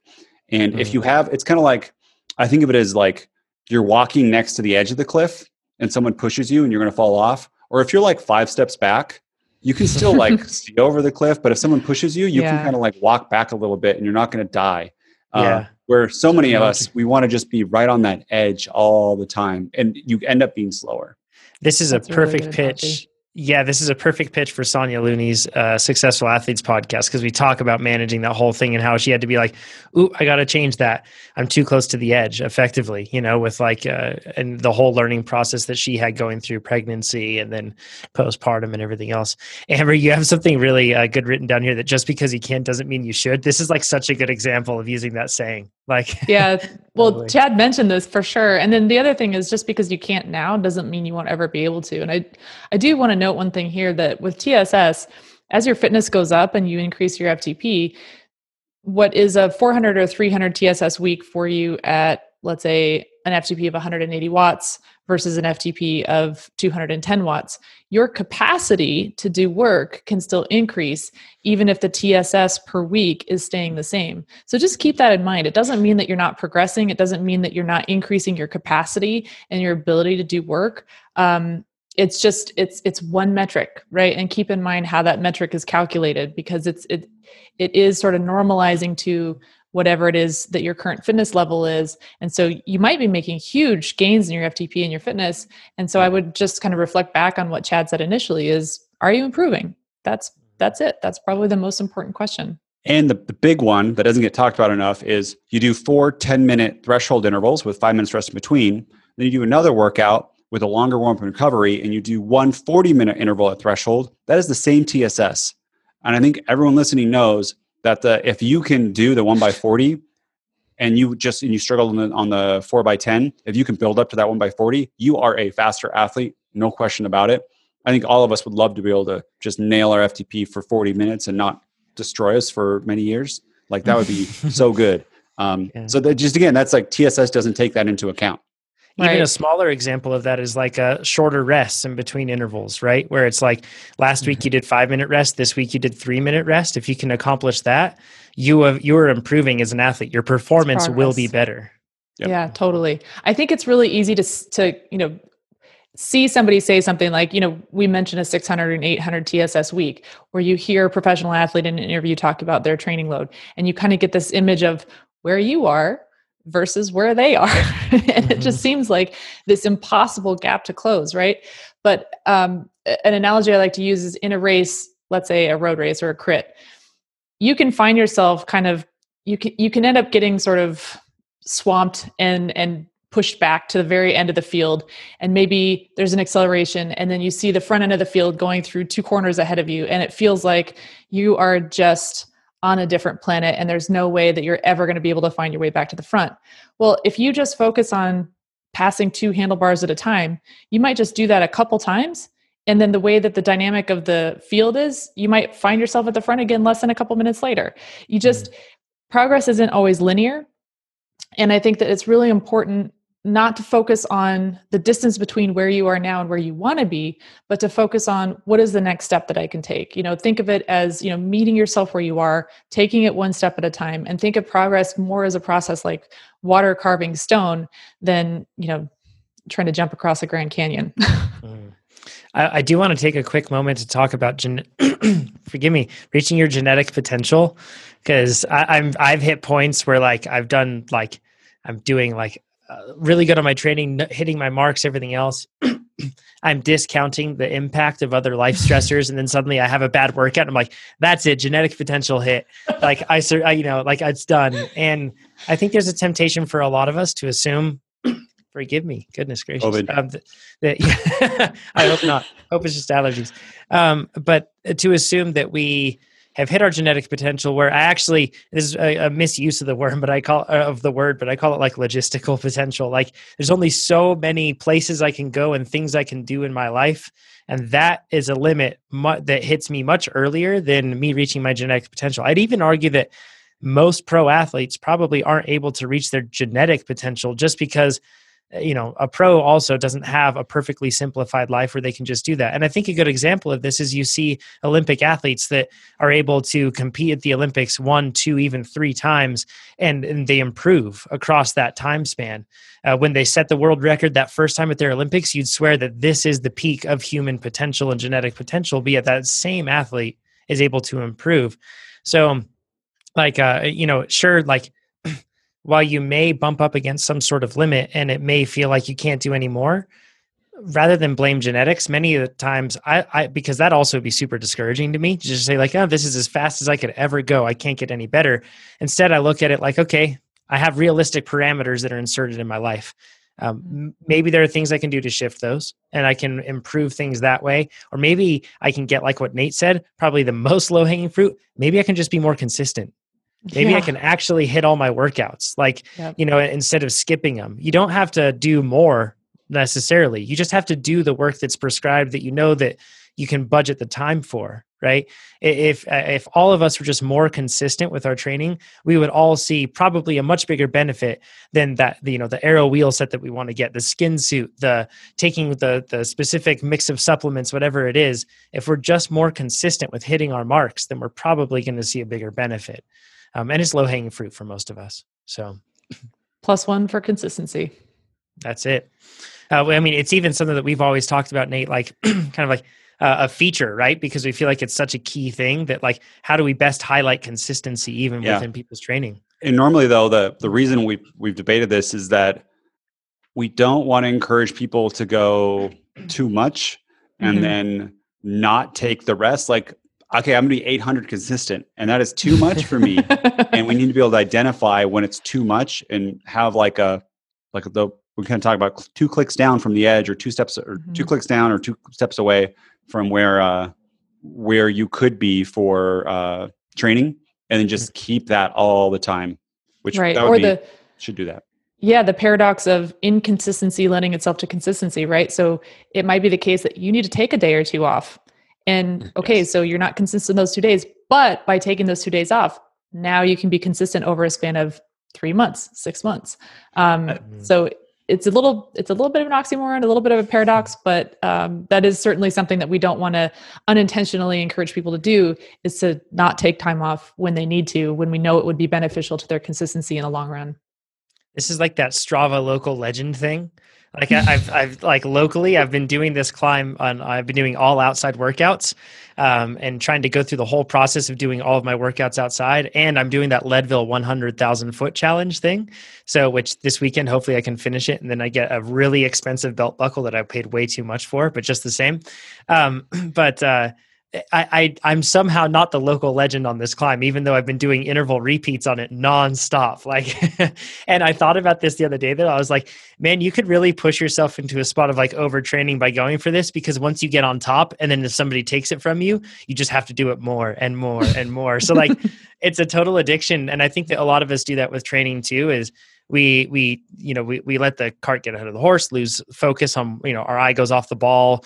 we just lose focus in one way or another. The focus should be constant improvement. And the best way to constant improvement is by following a structured plan, doing it with consistency, and adhering as best as you can to it. And that means rest. That doesn't just mean the work, but you prescribe to the rest prescribed within that as well. If you can do that, then you're getting better. Chad puts a lot of hard work into making sure rest and work is all planned out. So let's get into some live questions. There's some great ones. From Robert says, would you still recommend a tri or TT specialty plan if the event was a draft legal triathlon or duathlon? I have a couple points on this one. I'm curious to hear other people's thoughts on this. I'll go first. Yeah, because you got to run and swim. If you're not doing that, you're kind of in trouble. That about covers it. Mic drop. Moving on. No, what he's asking is like, is there going to be like all these attacks, and will it be like a normal road race? And I've done a couple. It's not like a normal road race where you're attacking and stuff. And unless you're a really bad runner and you're trying to like win overall, and it's like UCI. I mean, if it's UCI, it's different.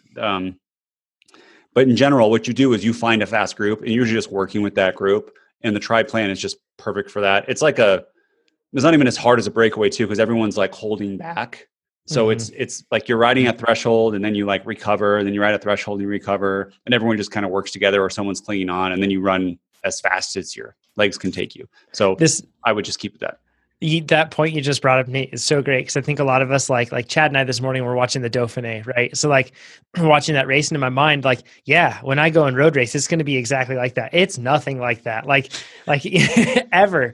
Like what we see on TV is so rarely what we, as amateurs experience, because in most cases it would be the most boring TV. It's like, okay, that person hit their limit. That person hit their limit, and everyone just kind of like slowly drifts away. And then the last man standing or last woman standing is the one that wins, right? It's like, it's way less dramatic. Like people are attacking and racing dynamically. Yeah. And even in draft legal tri, it's probably like you said, Nate, you're going to find a group, or you're going to ride your pace that you can ride, and you'll probably be within there. So the ones I've done too, they're usually like not huge climbs or decisive moments.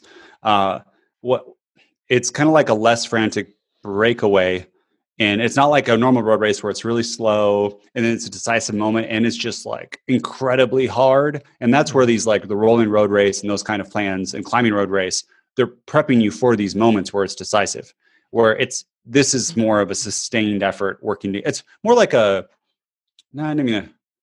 friends are just group ride together, but you're not attacking each other.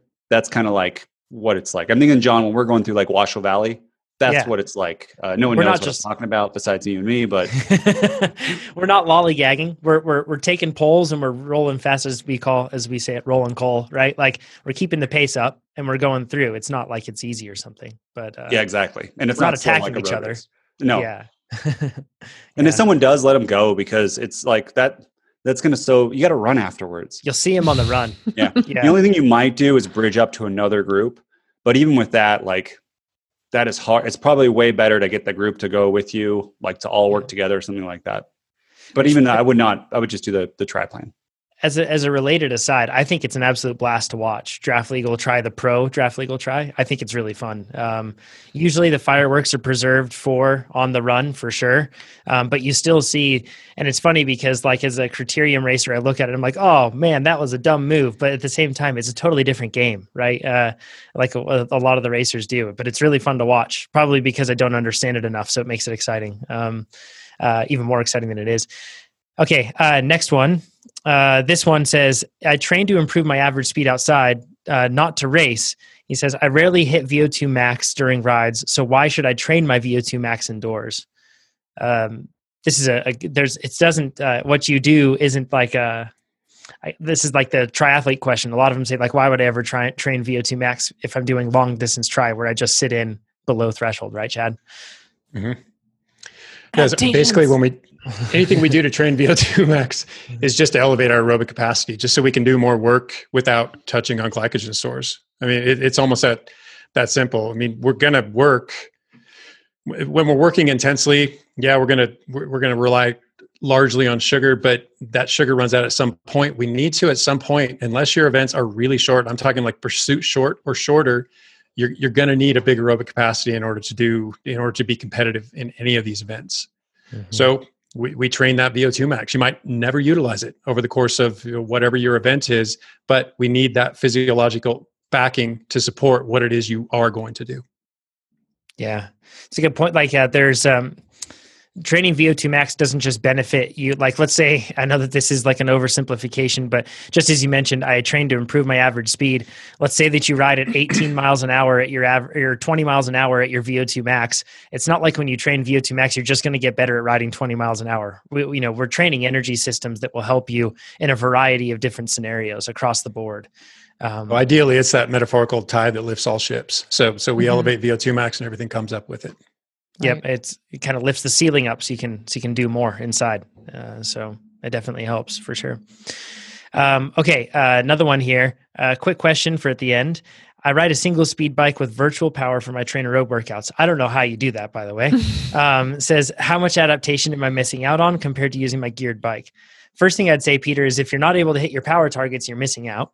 But if you're able to hit your power targets, then you're not missing out. In fact, one cool thing is you're probably building a wide range of cadence. That said, you're probably leaving some efficiency on the table. Like you could probably do more if you stayed within a more self-selected range of cadence. But as long as you can hit your targets, you're not missing out. And that's the other thing with virtual power too, is that, even though you don't compare your virtual power numbers to a power meter, you're still getting the same benefit of training with power. So yeah, it's all about hitting targets.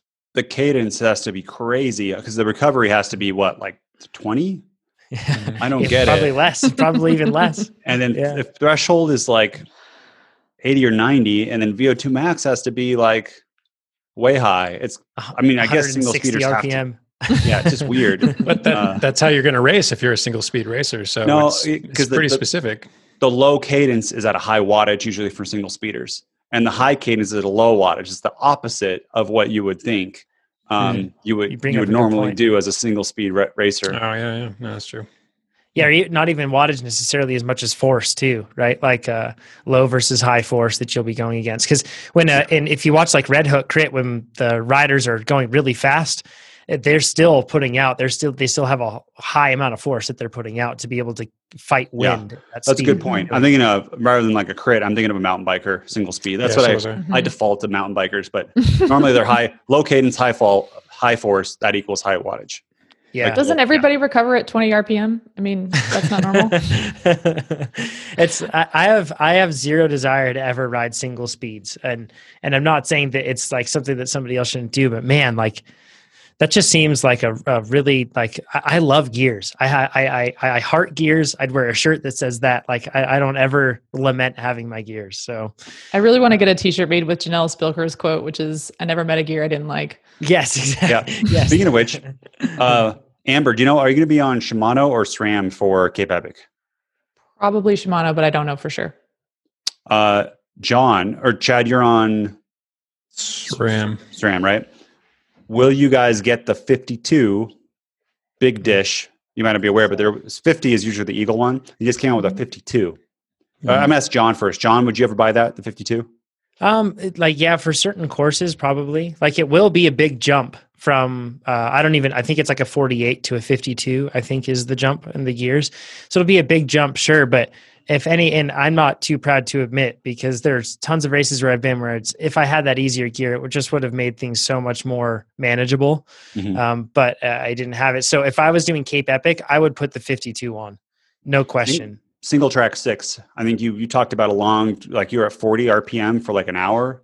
Yes. It was so steep. Yeah. I think it's a good buy. And the other thing you can do then is, so if you have a 32 up front, you have the 52 in the back, you can go to a 34 in the front, and it's like having a 50 in the back.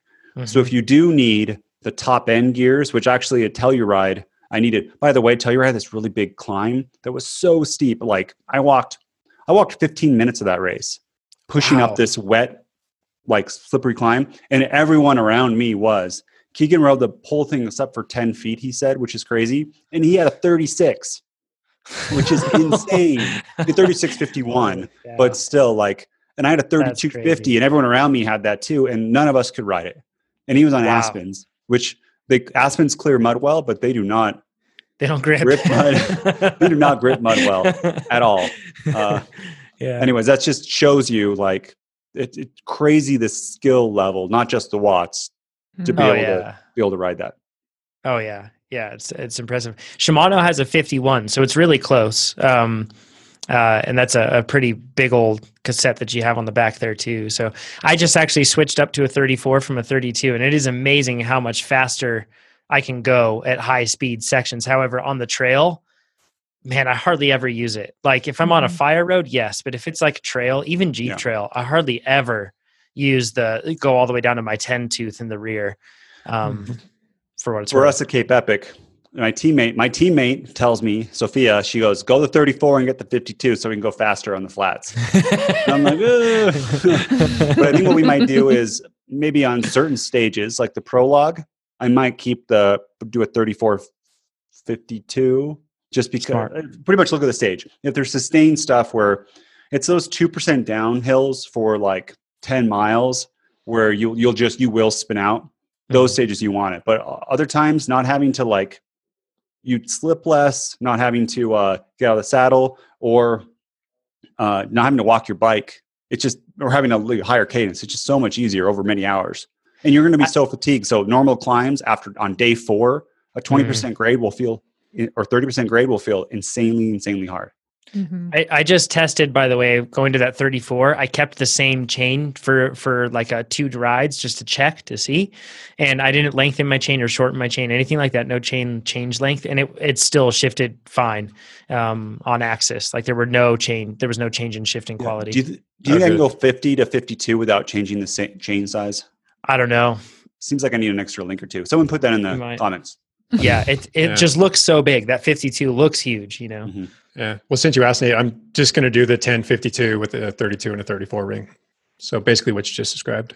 Yeah. Smart. Which, by the way, having ridden with Chad over the past 2 weekends now, I think that we forget sometimes. Chad's a good mountain biker. Like he has roots that like go deep, you can tell, into mountain biking because he makes the right decisions.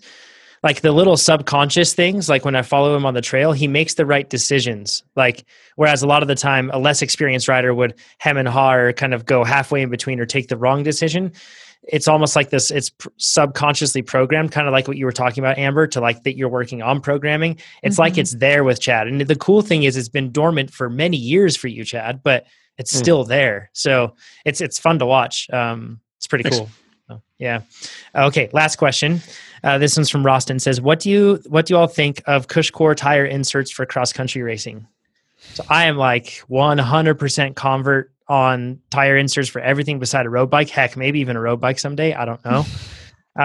Because not just for flat protection, but it introduces like an entirely different handling characteristic to your bike. And it's really favorable, at least in my experience. So I don't especially cyclocross, every single cyclocross racer should have tire inserts. There's never a reason you shouldn't. Like that's probably the best application for them that I can even think of. Why is that? Every other question we answer, we're like, oh, it depends. You got to experiment. It depends. There's all these individual characteristics. John's just laying it out. Nope. It's everybody. Just do it. I'm a firm believer in them. Because number one, it helps hold things on the bead. And in conjunction with that, it allows you to run lower pressure. So you get better traction. You also, in most cases, then also get better rolling resistance, especially on a bumpy surface like cyclocross many times puts you on. So like, I know he's asking about cross country. So same effect, like bumpy grass, bumpy roads, even broken up asphalt, stuff like that. When you run that lower pressure, your tire can deform more easily and it can carry more momentum through that sort of stuff. But on mountain biking, I can clear technical sections that would be difficult, and I can just clear them relatively easily because of the fact that I'm running lower traction, like a tricky technical climb section or a technical switchback, anything like that. And I actually lent Nate my tire inserts and I've gone back to without tire inserts, and I feel like a fish out of water. Like I have to run way higher pressure. I have to run 20 PSI in the front and then 21.5 in the rear. And then, I was running all the way down to like 16 and 17 PSI with Pepe's tire noodles inserts that I was running before. And man, it just made such a difference. And I actually had to change my suspension as a result of the whole thing because it changed the feel of my bike. Lots of nerd stuff with it, but I think they're really helpful. And yeah, they do help for flats. And I know that that's why most people get them or talk about them, is because it helps with pinch flats because it's something in between your rim and your tire. But I find the real benefit is the handling. It's really impressive. And John, you used them, yeah? Me? Yeah. No, they're put on my Shimano wheel set instead of my SRAM wheel set. They're on my Envies and not my Rovals, and that doesn't have the right free hub. We got to switch the free hub out, and then we can then try them. But so you haven't used them? Okay. Nope. They do increase weight. Mm-hmm. So John, what do you think about if it's a non-technical cyclocross course with some big climbs? I'm thinking like Benelli or something. Mm-hmm. Would you still choose to have inserts? Yeah, I still would. I would want inserts at all times just because of the fact that it increases traction so much. It kind of like allows you to settle down quite a lot. Like things that are usually like questionable and you have to use more contraction and force and everything else to be able to hold traction on steep climbs or off cambers or anything like that. It just really makes things smooth. Even like riding through like bumpy grass, it's smoother. Like your bike moves a lot less. It's a small thing. And for Cape Epic, 100%, I would have it for the flat protection, if anything else, just because it really helps there. But they do like Cush Core. I'm not sold on Cush Core for cross country racing because it's really heavy. I think it's like 160 grams per wheel. So if you add that up, like you spend a lot of money to get a wheel set that's down to like 1,300 grams, and then you're instantly making it like a 1,700 gram wheel set, which I know you don't just buy wheels for weight, you buy them for handling. But man, there are other lighter inserts out there, like those Pepe's tire noodles, I think are like 60 grams each, something like that, maybe a little more. And then there are tons of other ones, Tubo Light or some that I just ordered. I want to try those. There's like, you can DIY, and actually you can go to trainerroad.com/forum, and there's threads about inserts where people have shared how they're making their own or reviewing different ones that they've used. So, but I think they're awesome. They are a total pain to change your tire with though. So, and something to think about with Cape Epic, if you flat, you'll have to take your insert out and then somehow carry your insert with you. Or hopefully there's race support where you can drop it off if you have to put a tube in there if you can't plug flat. So there are downsides to it too. So yeah, I think that covers it on that one. Any more thoughts? No, I'm looking at the weight. It says Pepe's says, isn't there like a Pepe's cyclocross though? I don't know, but I think there is. Yeah. Yeah. For rim width of 27 to 38 millimeters, that is 180 grams. For the set, right? Yeah. Yeah.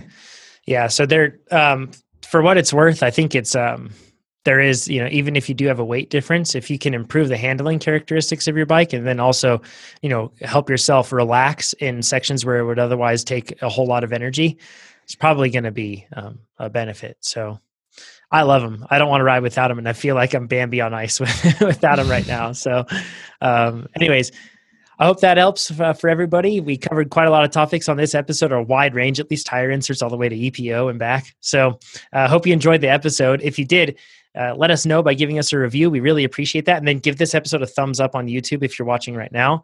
And once again, submit your questions to trainerroad.com/podcast. There's a form there where you can submit them. You do this every week, and all of you are awesome for doing it. We get so many questions. I wish we could answer them all. And also, if you want to be on the Successful Athletes podcast, stay tuned because there's going to be a better way to do it than just sending it to my email. But you can just send me an email at jonathan@trainerroad.com and share with me how Trainer Road has helped you become a successful athlete. And that doesn't mean winning something. That doesn't have to mean some grand story. Could just be an FTP increase. Could just be anything that you've done that you feel like is any sort of success. So don't worry about it. If you share something and you feel like you're embarrassed about it, I'm not going to make fun of you for it. It's awesome. I'll praise you for it. So with all of that said, thanks everybody. And we will talk to you next week. Just like you never make fun of me. Nice for everybody else. If it says Nate@trainerroad.com, I will, but everybody else no. Nate's going to be emailing Jonathan for kudos. Bye everyone. See you, everybody. Bye everyone. Everybody.